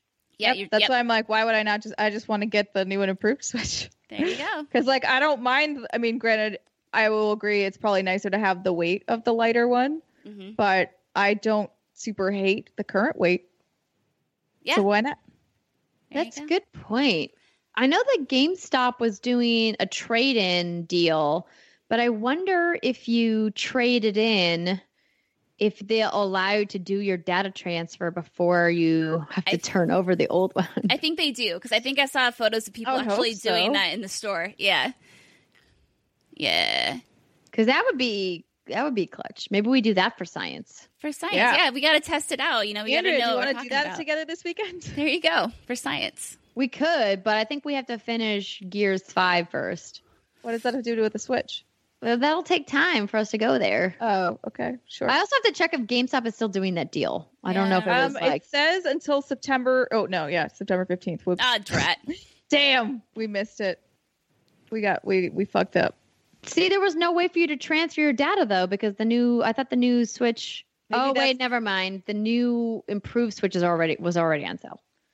Well, maybe they'll do it again later in the year, and then we'll do it for science. Maybe, yes. For science. Maybe around Black Friday. Yeah, exactly. For science. Yeah. But Brittany, you also played Dun Dun Dun, or should I say da da da da da da da? I am so proud of you. Thank you. You're so good. Yeah, Link's Awakening. So this is so good, and it's so cute. Oh my god. Okay, so the original Link's Awakening came out in 1993, and then a revised version, new and improved, think of it that way, Link's Awakening DX came out in 1998. And my understanding is that this Link's Awakening remake is mostly based off of DX because it has this extra color dungeon in there and some other things. So Link's Awakening begins. And what's so great about this game is that nothing has really changed about it. It's like literally the exact same game, just a fresh coat of paint, all the same writing, everything else. Anyway, so it starts and you are on the shore of Koholint Island and you're like, how the hell did I get here? No one knows. And with your appearance on the island, now there's all these new monsters that of course appeared and you need to, for some reason, awaken this thing called the Windfish, which resides in a giant egg on top of this mountain. And that sounds right. Yeah. You do that by gathering 8 instruments, and then you play the song Ballad of the Windfish, I think is the song that you play, and then it apparently delivers you back home. And so, like every, OG Zelda game, if you've played A Link to the Past or even A Link Between Worlds, you kind of have an idea of how this plays out. You have this world and it's, each screen is its own grid and they obviously all flow into like one big map. And there are different dungeons, there are heart containers to find, there are seashells to collect. And if you collect enough of these, you get like an epic sword. It's kind of like the Gold Scatola and other collectibles that, have continued throughout the Zelda games. And you do dungeons. And it's kind of Metroidvania in the sense that, you can only access certain parts of the map after you have certain gear. So it's just like a very like old school OG Legend of Zelda game. And what's really cool for me is I played this back in the day, but it was a little like A Link to the Past. I didn't finish it because when I was younger, it didn't have enough direction for me. It was very much, like just they throw you in there and you can, in this game, you can talk to some old man and he'll tell you kind of like where you need to go. But I don't think I was old enough to quite understand that concept back in the day, so I never finished it. So for me, it's like I'm playing an old school classic Zelda game for the first time, and I am just hooked. Jason and I started playing it together, and then he decided football. He wanted to watch like football all day Sunday and Monday, and I'm like, that's cool. Typical. I'll watch the Seahawks, but if you think I'm not playing Link's Awakening just so you can watch football, I'm like, you're out of your damn mind. So I've just been kind of going it alone on my own, and it's fun because it reminds me of being, I don't know, like how old I was when A Link to the Past came out, like 6 or 7, where all I did in that game was just kind of wander around and you look on your map and you see this cool area in the corner and you're like, I'm going to go try to figure out how to get to there. So you go there and you have all your inventory that you're trying to like master and figure out what gets you what or how you can get to certain locations using certain gear. And it's it's a really, really cool thing, and it's a really cool opportunity because I know there aren't a lot of games out there like this that do allow you to kind of re-experience a classic for the first time, and that's kind of what this is for me. So the improvements that this game has is, like I was saying, like you have more heart pieces, you have more seashells, so you can get like a really cool sword. There's more fast travel spots, which is really nice. And you actually have bottles in this game, which means you can collect fairies. So if you need to replenish your hearts, they will, you can pop open a bottle and eat a fairy or whatever fairies do to you. I don't really know. I don't know. The fairies? Well, they just like spin around you and then they disappear. So it's like, what happens to them? Do they disintegrate? They left. They they want to get the hell away from you. You trapped them in a bottle. But like, I feel like, well, that's a nice way of thinking about it.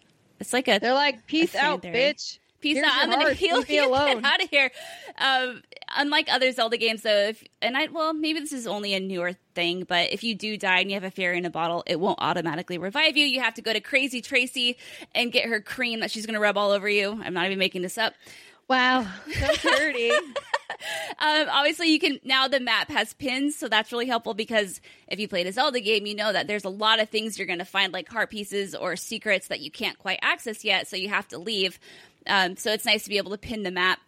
And obviously, there are chamber dungeons, which is kind of, create your own dungeon. I haven't done this yet. I haven't dived into it. I think I probably will because you get heart containers and heart pieces from it. And I have to get like my full 2 stacks of hearts to feel like a OG badass.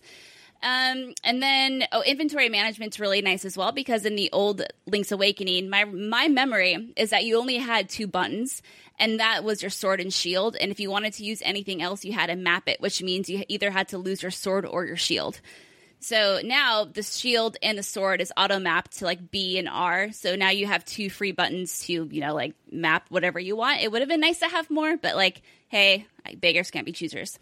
But no, it's really quirky. It's definitely, I would say it's weirder than Majora's Mask. It's different. Oh, that's a big thing. Weirder than, because Majora's Mask is out there. Oh, it's very much out there. And this could be because I have my old memories of playing this game when I was really young. So maybe like that's what's making me feel like it's weirder, but it's definitely on par. So it's a different game, and like I was saying earlier, what's so cool is like the writing hasn't been changed at all. So when you're playing it, a lot of the writing just seems weird and it makes no sense, and you can tell now that, the writing was put there probably because of some sort of like limitations and who knows what, but it's just really quirky. And there's Mario enemies, and there's chain chomps, there's Goombas, there are all sorts of like things that are Mario crossover. There's a picture of Peach somewhere at one point.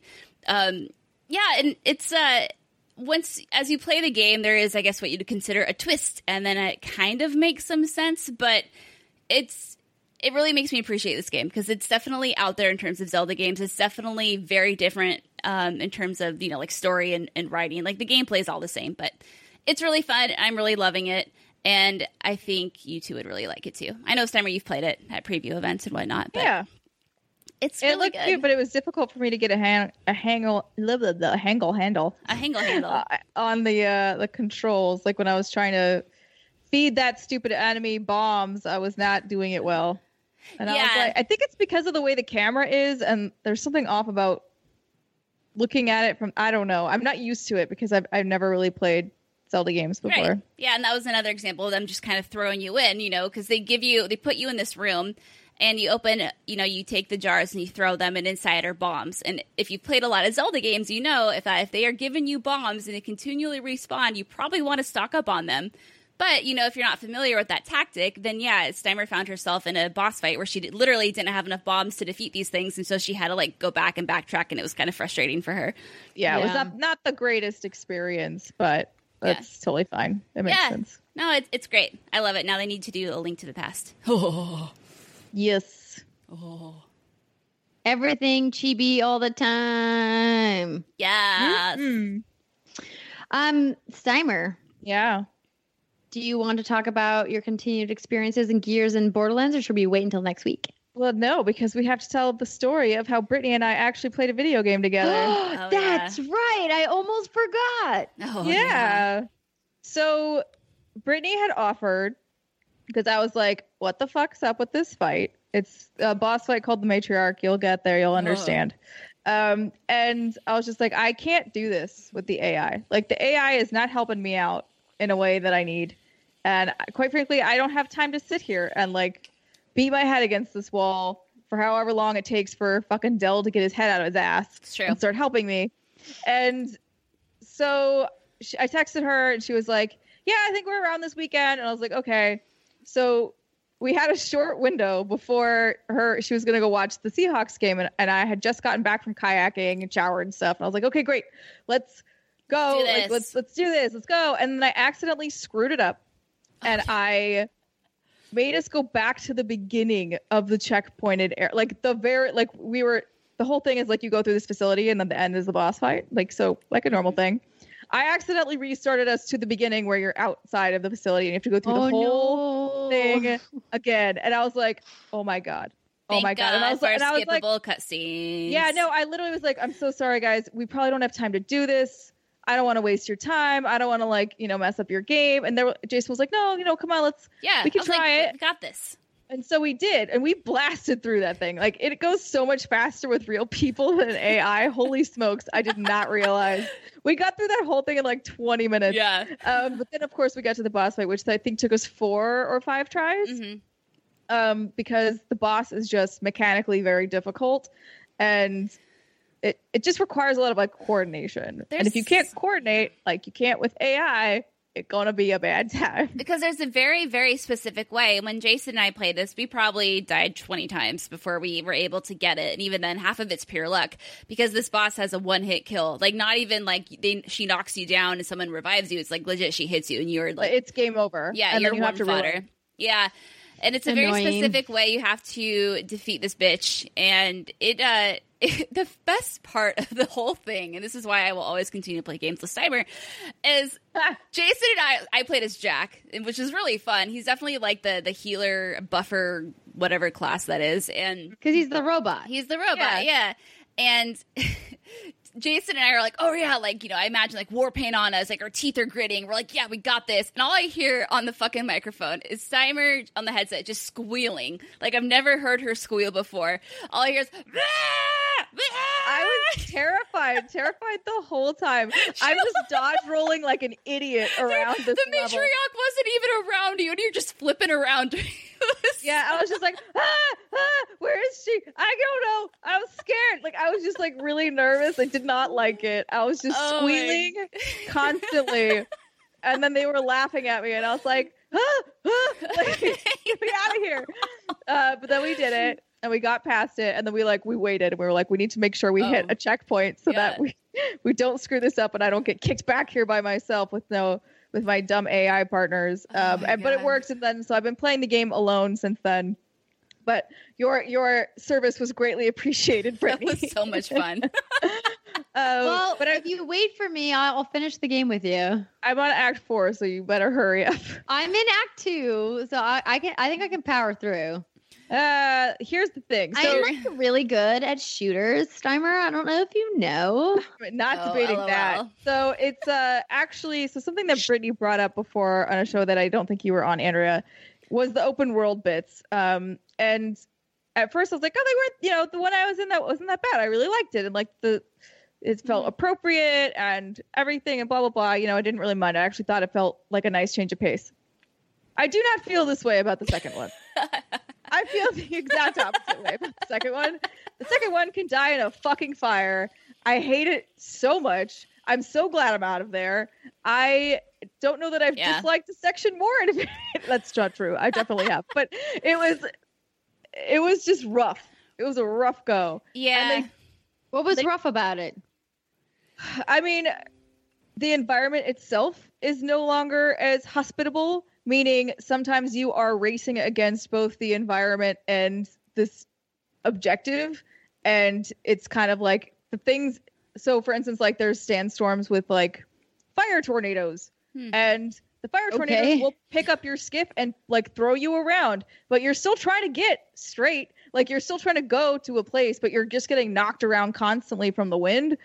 And it's just like, and the other irritating part to me on that was your stupid AI, but this is all scripted, of course, but like the AI buddies scripted lines are like, come on, Kate, why aren't you drive faster? Well, we're going to miss the objective. And I was like, are you I will kill all of you right here. Fire tornado, let's go. Shut up. I'm going to drive straight into the fire tornado because I'm taking all of you out with me. It was just so irritating. I was like, shut up. And then the map it felt really unnecessarily large. That's what she said. The second one. The first one I felt good about. The second one, yes, exactly, Brittany. And there was objectives. It's just like, go 6,000 meters away.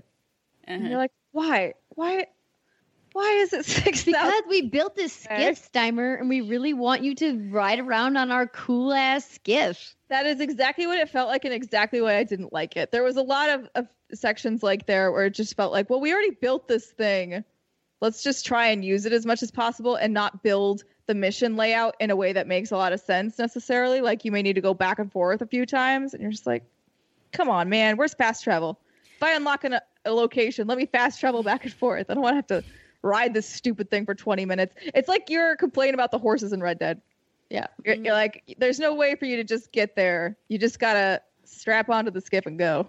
At least we got fancy horse butts to look at in Red Dead. Shiny horse butts. I know. Yeah. But I do still really like the game. I thought that particular open world was just not doing it for me. Yeah, that's the hard part. It's not like I didn't hate it. It wasn't terrible. It was just not great when the rest of the pacing of the game is great. It's like, why? And even, in the first open world, I still felt the pacing was I like that one. I think second one fell off. Yeah. And then I think I'm basically at the end of the game now, so I think it's going to be fine from here on out. But, and I guess if you are playing with AI, be prepared to be a little frustrated at certain parts. End of chapter 2, man. And chapter 2, yeah. No, 2? 3? 2. Yeah, 2. End of Act 2? End of Act, sorry. Yeah, sorry, Act 2. And then there was a couple things that were happening in Act 3 where I was literally playing this the day before. And the enemies not the enemies. My AI buddies just kept running straight into the enemies. Yeah. Just running straight for them. And I was like, what are you doing? Stop it. Get your ass behind me. Like, what do you, like, instead of like trying to pick them off, they were just running full force and into Snatchers and into Scions. And I was like, what? This is not going to end well for you. Oh my God, why? And then they would die, and then I would reload the checkpoint, and I was like, this is maybe stupid. This is why they build in commands when you have multiple people in your party. Yes, because holy smokes, do not let them do what they want to do on their own. They sometimes just want to commit suicide. I don't understand it. They Leroy Jenkins it. They were doing Leroy Jenkins. Yeah. And I was like, stop, get back, come back. I did get through it, but like there was a couple rounds where they like slowly became smarter and then started staying back. And I was like, AI. Okay. And then finally there was one where they all hung back where I was. And I was like, yes, thank you. And we got through it. I was like, what are you doing? Stop it. Fools. Fly, you fools. Excellent. Well, that sounds fun. I'm looking forward to it. I'm happy to hop in and help you if you want to run through it too. Thank you. Again, when Brittany and I played, I was like, that went so fast. But then again, I was also skipping all the cutscenes. But yeah, that helps. Yeah. Jack is OP and it's great. Everyone should play as Jack at least once. Excellent. I want to try. Yeah. Especially since I have to get it all in before Shadowkeep comes out next week. Very exciting. All right. Well, that's going to do it for our hands-on impressions for this week. It's been a doozy of an episode so far. Did I say that at the end of the first segment? Pretty sure I did. Yep. I'm just repeating myself now. That's okay. All right. Let's take our final break of the show. When we come back, we're answering your Patreon question of the month. What's it going to be? Well, you're just going to have to wait around and find out. You tease. We'll be right back.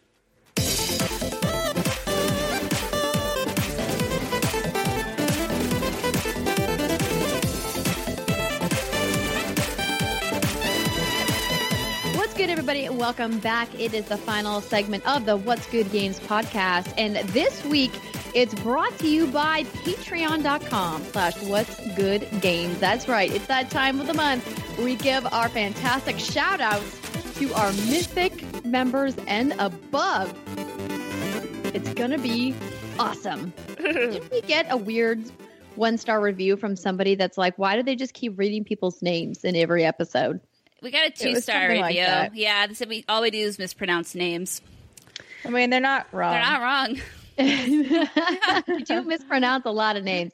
But we want to say a big thank you to everybody who supports us at patreon.com/whatsgoodgames, because you guys make What's Good Games possible. If we didn't have your support, we wouldn't be able to go to events like PAX West, where we had a fantastic meetup, or go to E3, or to put on a show for you every week. So we rely on you. And if you guys want to contribute to helping keep the lights on at What's Good Games, you can be like these fantastic folks. Let's start. And then Steimer will go, and then Brittany will go. Perfect. You ready? Yeah. With Aaron Saxton, Adam Kynaston, Adriana Rock Williams, Al Tribesman, Alberto Andreas Videla, Alex Regopoulos. Oh, sorry, I stepped on you. It's okay, I liked it. Alex Regopoulos, Andrew Cotton, Andrew Susan, Ariella Thurman, Bill Stillwell, Billy Shibley, Brendan Clark, Brian Harper, Brian R. Johnson, Brian Sweeney, Brooke Lurie, Asia Harris, Carl Peterson, Chewy's godson, Chris Wilson, Shai Jackson Burgess, Christian Rodriguez, David Icolucci, Devin Nitz, Donato Zanichi III, E. Benjamin Chutness, Elizabeth Brooke, Elmo Shell, Emily Kent, Ferris Atay, Gio Corsi, Ivan Bajarano, Jacob Ernesti, Jacob Safari, Jake Sue, Jared Howard, Jasmine Lee, Jason Demech, Jessica Bloom, Joe Kennison, Joe Schlief, Joe Wilson, John Drake. I love that guy. He's good. Josel Bassa, Justin Foshi, Justin Foss, Kia B, Kyle Kissler, Lucas Cheney, La Lesick, formerly Marco Cool Rat Daddy, Ontiveros, Marcus Brown, Mark Drestrup, Martha Emery. My Marty- brain is garbage. It's okay, Marty McFly, he's from the future, wow, Matthew Golder, Matthew Simpson, Melanthius Owens, Michael S, Michaela Sage, Mohammed, Molly Bittner, Nabui, Nathan Watkins, Nicole Humphrey, Noel. Wow. I was like, my brain was going Joel. It's Joel. Noel Navarez. Noel, Ozzy Makia, Paige Porter, Patrick Higgins, Patrick Dear Landry, Patrick Weller, Paul Bryant, Pete Shoemaker, Professor Metal Gear, Punctified, I got pure blue octopus, blah, blah, blah. RJ Bryan, Reagan Imson, Rob Leonard, Robert Adams, Roland Balla, Ross Annie, Sam, Sean I, Sean Stevenson, Steph Woo, Stephanie Fitzwilliam, Sydney Khan, Tara Bruno, Teresa Enert, the Ghost Dog 420 man, Throw 7. Sorry, you threw me off. Timothy Bennett, Tony Shea, Trent Berry, Trent Pennington, Trevor Stuckey, Tyler McCall, Varun, Will Collum, Will Hernandez. and Zach Hershey. Kiss. Oh, now I want some chocolate. Thank Oh, you yeah. so much to all of our fantastic mythic members and above. We love you guys and thank you for supporting all that we do. Side note, if you heard about me talking about the Fargo meet and greet and Extra Life event, my moms are going to be there. You might have met them at the PAX West event last year for WGG, and they're coming to Fargo. They're the best. Anyway, now on to our question. Brittany, would you care to explain? Yes. So every month, as part of the Patreon, or part of being part of our Patreon, that's a tongue twister, you find folks, our patrons, get to choose and vote on a topic you'd like us to talk about once a month during the third segment of our show. And this month, y'all voted on the topic of if you could give a TED Talk on a subject unrelated to video games, what would it be? I feel like Andrea's is the easiest one in the world because it's what she's drinking. Well, Okay, so I thought about this and I was like, would I give a TED Talk on wine and wine culture? And I feel like a TED Talk needs to be more elevated and more aimed at bettering yourself or educating yourself about something that maybe you hadn't thought of. And one of the things that I have learned over the last year, because I got the distinct pleasure of moderating a panel with Celia Hodent is about unconscious bias and how that kind of affects your whole life.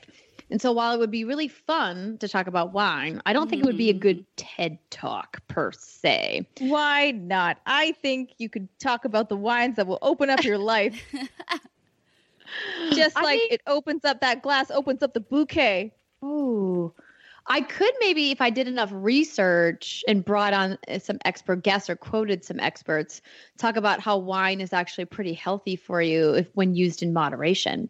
I've heard that. Well, I recently got a physical and did a full blood work panel, and my doctor said that my cholesterol is excellent. And you're like, it's all the wine. It's the wine. It's true. Wine is good for your cholesterol. But again, it's in moderation. We're talking like a 1 or 2 like a bottle a day. Yeah, just like 1 or 2 bottles a day. You know, it's not that much.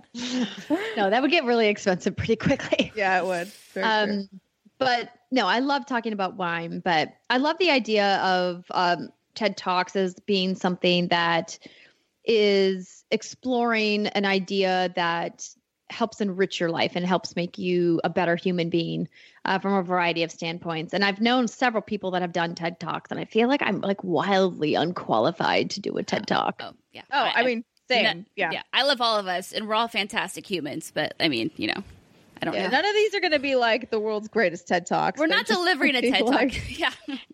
They'll be like passable TED Talks. That's all I'm looking for. I was actually going to Google what is a TED Talk to see like what like the actual definition is. Yeah, so TED it says on their website, TED.com, is a nonprofit devoted to spreading ideas, usually in the form of short, powerful talks, 18 minutes or less. Yes. Okay. I don't really know what I have to offer the world, but I hope it's something.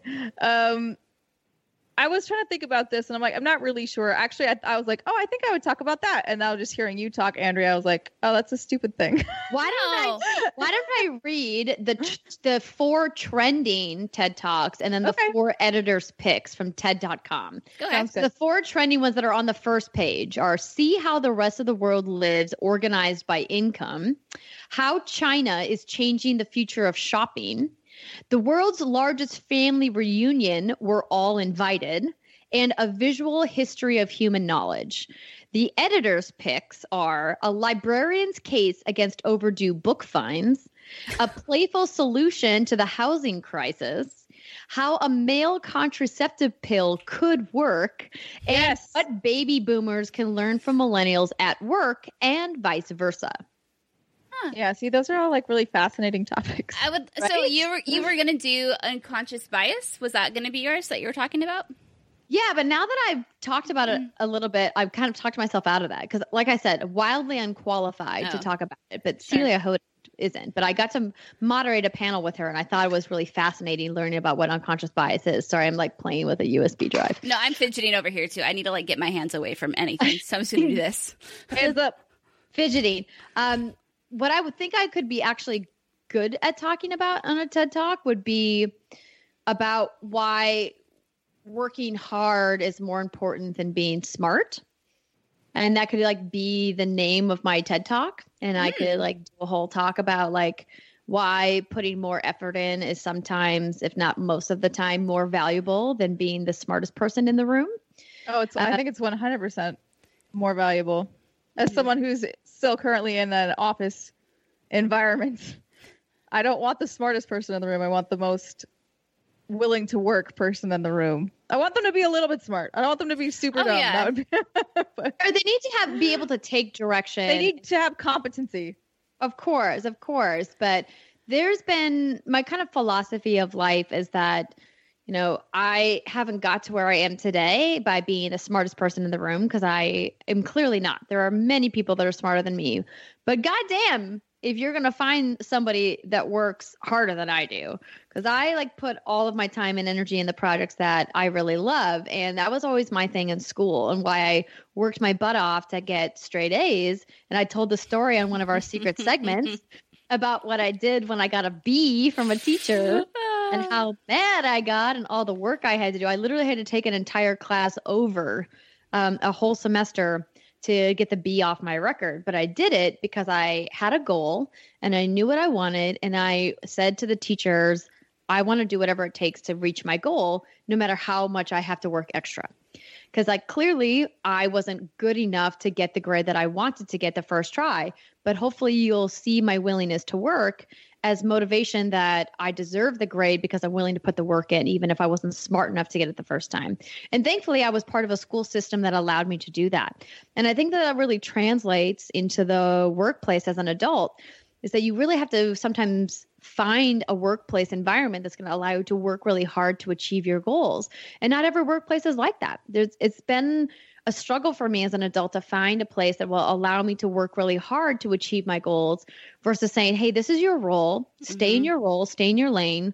Don't cross into anybody else's role or anybody else's department. Just do your job and that's it. And I really struggled to flourish in those kinds of environments, which is why I ultimately decided to work for myself. Yep. So I was like, hey, you know what? If I make the rules about how hard I get to work or not work, then I'm going to be the one who bears the fruit of my labor, or who's going to bear the failures exactly of, where I am lacking. If I don't do the work and if I don't put in the time, the person that's going to suffer is me. And obviously you too. But hopefully you don't think that I failed you in any way. No, and if I have, let's talk about it later, not on the show. Okay? I'm going to out all of our dirt. No, I'm just kidding. We don't even really have any dirty laundry. But it's actually interesting when you said that this is not a thing I'd be qualified to talk about, and it probably already exists. But one of the things that I notice the most, that, or at least with parents nowadays and their kids, is a lot of them will not teach their kids how to fail. And I think that is really damaging. And so even when you're talking about I want to work as hard as I can to reach my goal, that is great. But also I think it's important to teach kids that sometimes you can work really hard and not get it, and that's okay. Absolutely. And it's such a powerful and really deeply hurtful lesson to learn, but that's kind of life, and it's what people need to get through it, and just be okay, I know what this feels like. It sucks, but I also know that I can get through it and I can continue forward and move on, and how to maybe not let it completely shoot down your goal, but maybe you adjust that goal, or you figure out a way to pivot in a way that it works for you. But I feel that is something that is not really being taught now. It's just sort of either everyone succeeds, everyone gets a trophy. Not even everyone gets. I got everyone on our basketball teams and soccer teams got a trophy. We all got participation trophies. I'm not screwed up, so I don't think the trophies are the problem. No, I know what you mean. I think that probably wasn't the best example, because I too got a lot of T-ball trophies back in my day, and I don't think I'm screwed up. No, I think failure is a word everyone's scared of, and the thing about failure is it's a beautiful thing that causes you to grow and adapt as a human. And there's that quote by Thomas Edison, which is, I haven't failed. I've just found 10,000 ways that won't work. And I think that's so crucial. As being a human being, we're not perfect. We're all flawed in our own ways. But as long as we keep trying, like Andrea said, working hard, I think we can overcome those moments and be better because of it. Absolutely. Yeah.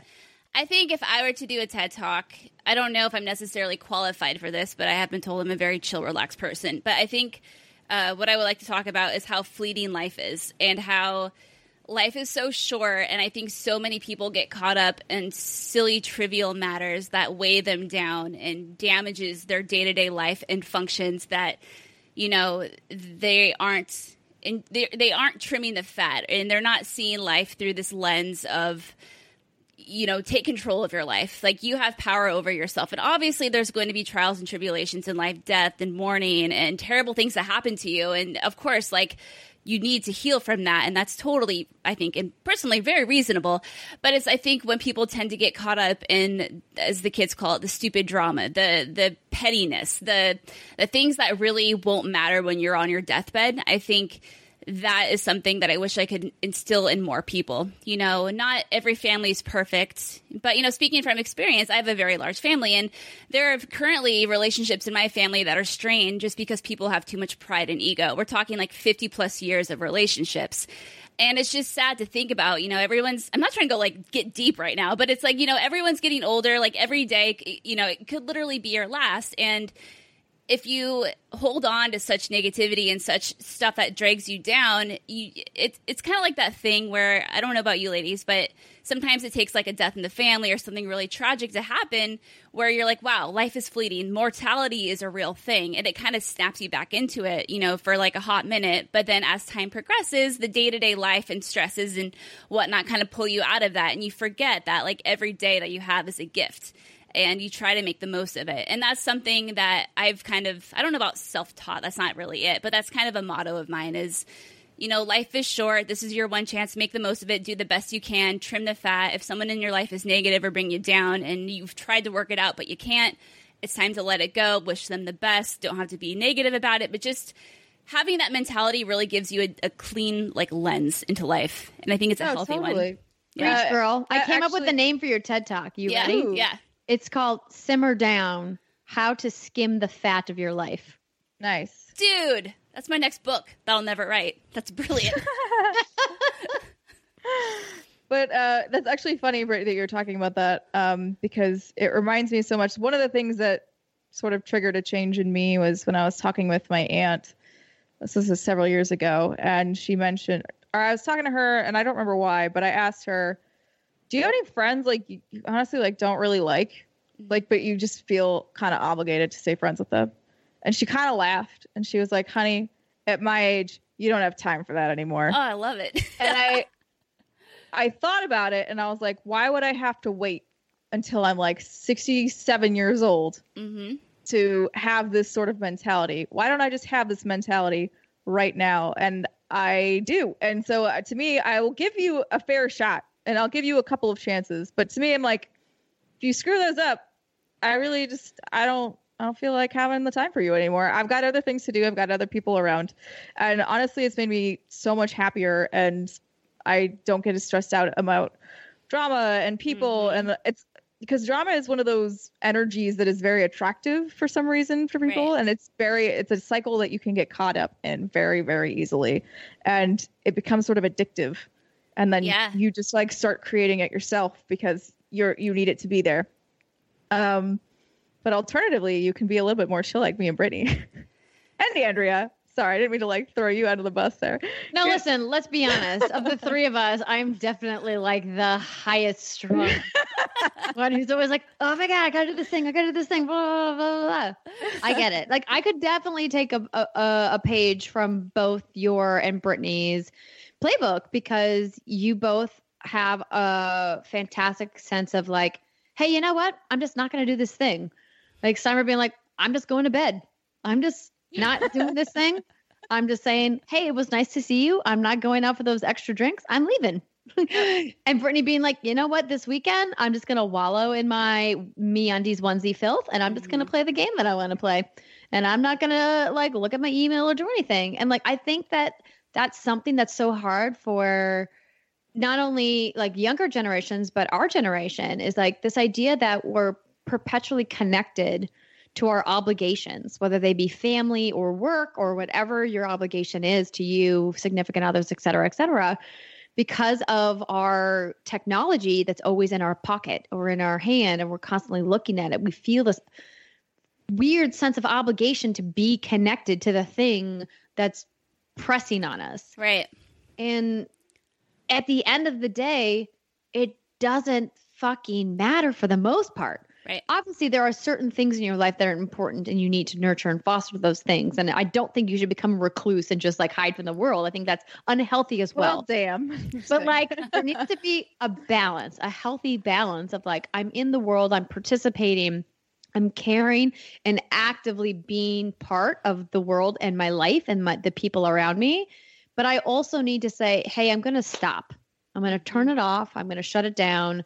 I'm not going to check my notifications. I'm going to decompress and like just be with myself or be with like a loved one or somebody that brings you joy, that doesn't force you to like be involved all the time. I think that balance is really hard to find. Yeah. Yeah. I mean, something else. Okay. Oh, go ahead. Go on with your bad self, baby girl. No, I was going to pivot. So you finish that thought. Oh, yeah. I mean, all I was going to say is it took me many years to, figure that out because I mean, I can still, when there's a big project or a deadline or you're waiting for that email, like, you have to hustle when you have to hustle. Like, absolutely. Of course. I think, we hustle 99% of the time. And so it's really important to take that 1% because you can't give the best of yourself to people if you're not like giving the best of yourself to yourself. You know what I mean? You got to be able to just like chill and be, because otherwise you're, it's just no one's going to look out for you. I mean, obviously, like as friends, we look out for each other. And that's why I'm always like telling you, Andrea, like, girl, like take a break, like take the week off, like go do what you got to do. Just be with yourself. And then, this time I'm like, who the fuck do I need to beat up? Who's bugging you? Like, what's going on? Literally everyone. But yeah, and I mean, obviously our friends can say what they want, but I think it's up to us to enact the change so that we can have a healthier mental state of mind. Because hot damn, in this day and age, it's very hard. Yeah, it really is. Another like sort of through line on all of this that I don't know when or where or why or how this has happened, but I have definitely become from a lazy bum, not even in the sense of like work. I've always been like a decent worker at my job, but like lazy bum in terms of myself and like what I will do for myself to way more of an adult than I ever thought I would be. And it's sort of been a terrifying transition. And I'm like, oh no, it's happened. I'm like meal prepping on the weekends and I'm make sure my house is clean and I make my bed every morning. And I'm doing all these things that I thought were stupid when I was even like 5 years ago. And so I just think it's sort of interesting. I'm like, is this just because I'm older? I would actually like to take a look at science and like figure out if there's a point in people's lives or whether or not that's based on things that have happened to them or if it's based on the just age that happens, where people start to turn to value themselves a little bit more and are willing to take that time for themselves. Because I feel like even like when I still remember when I just moved to San Francisco, was working at IGN, I would make myself something frozen from Trader Joe's. I would eat like some basically like formerly frozen pot stickers, heat them up somehow. I forgot like fry them or something. Sit down and just play Crackdown till like late at night, go to sleep, go to work. Like I was not in a good way.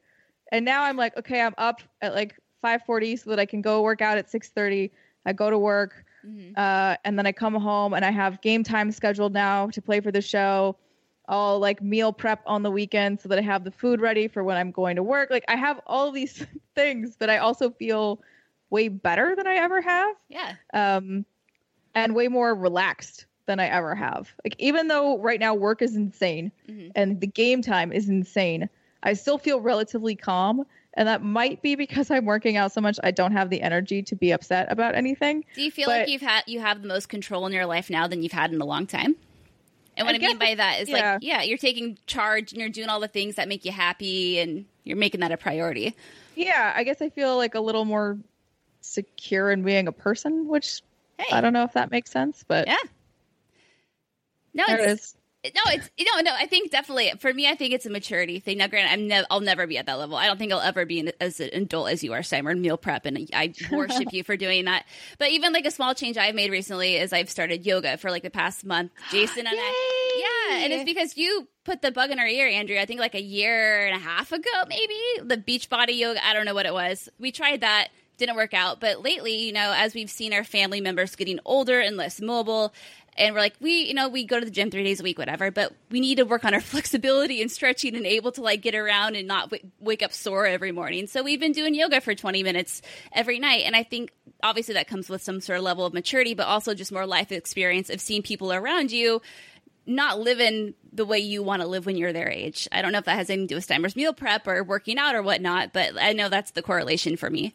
It's like, that's kind of what I was hinting at with like, I don't know if it's due to life experiences. So if you maybe had a lot of people die even when you were younger, you might be maybe more inclined to mature a little faster and like start taking care of yourself more.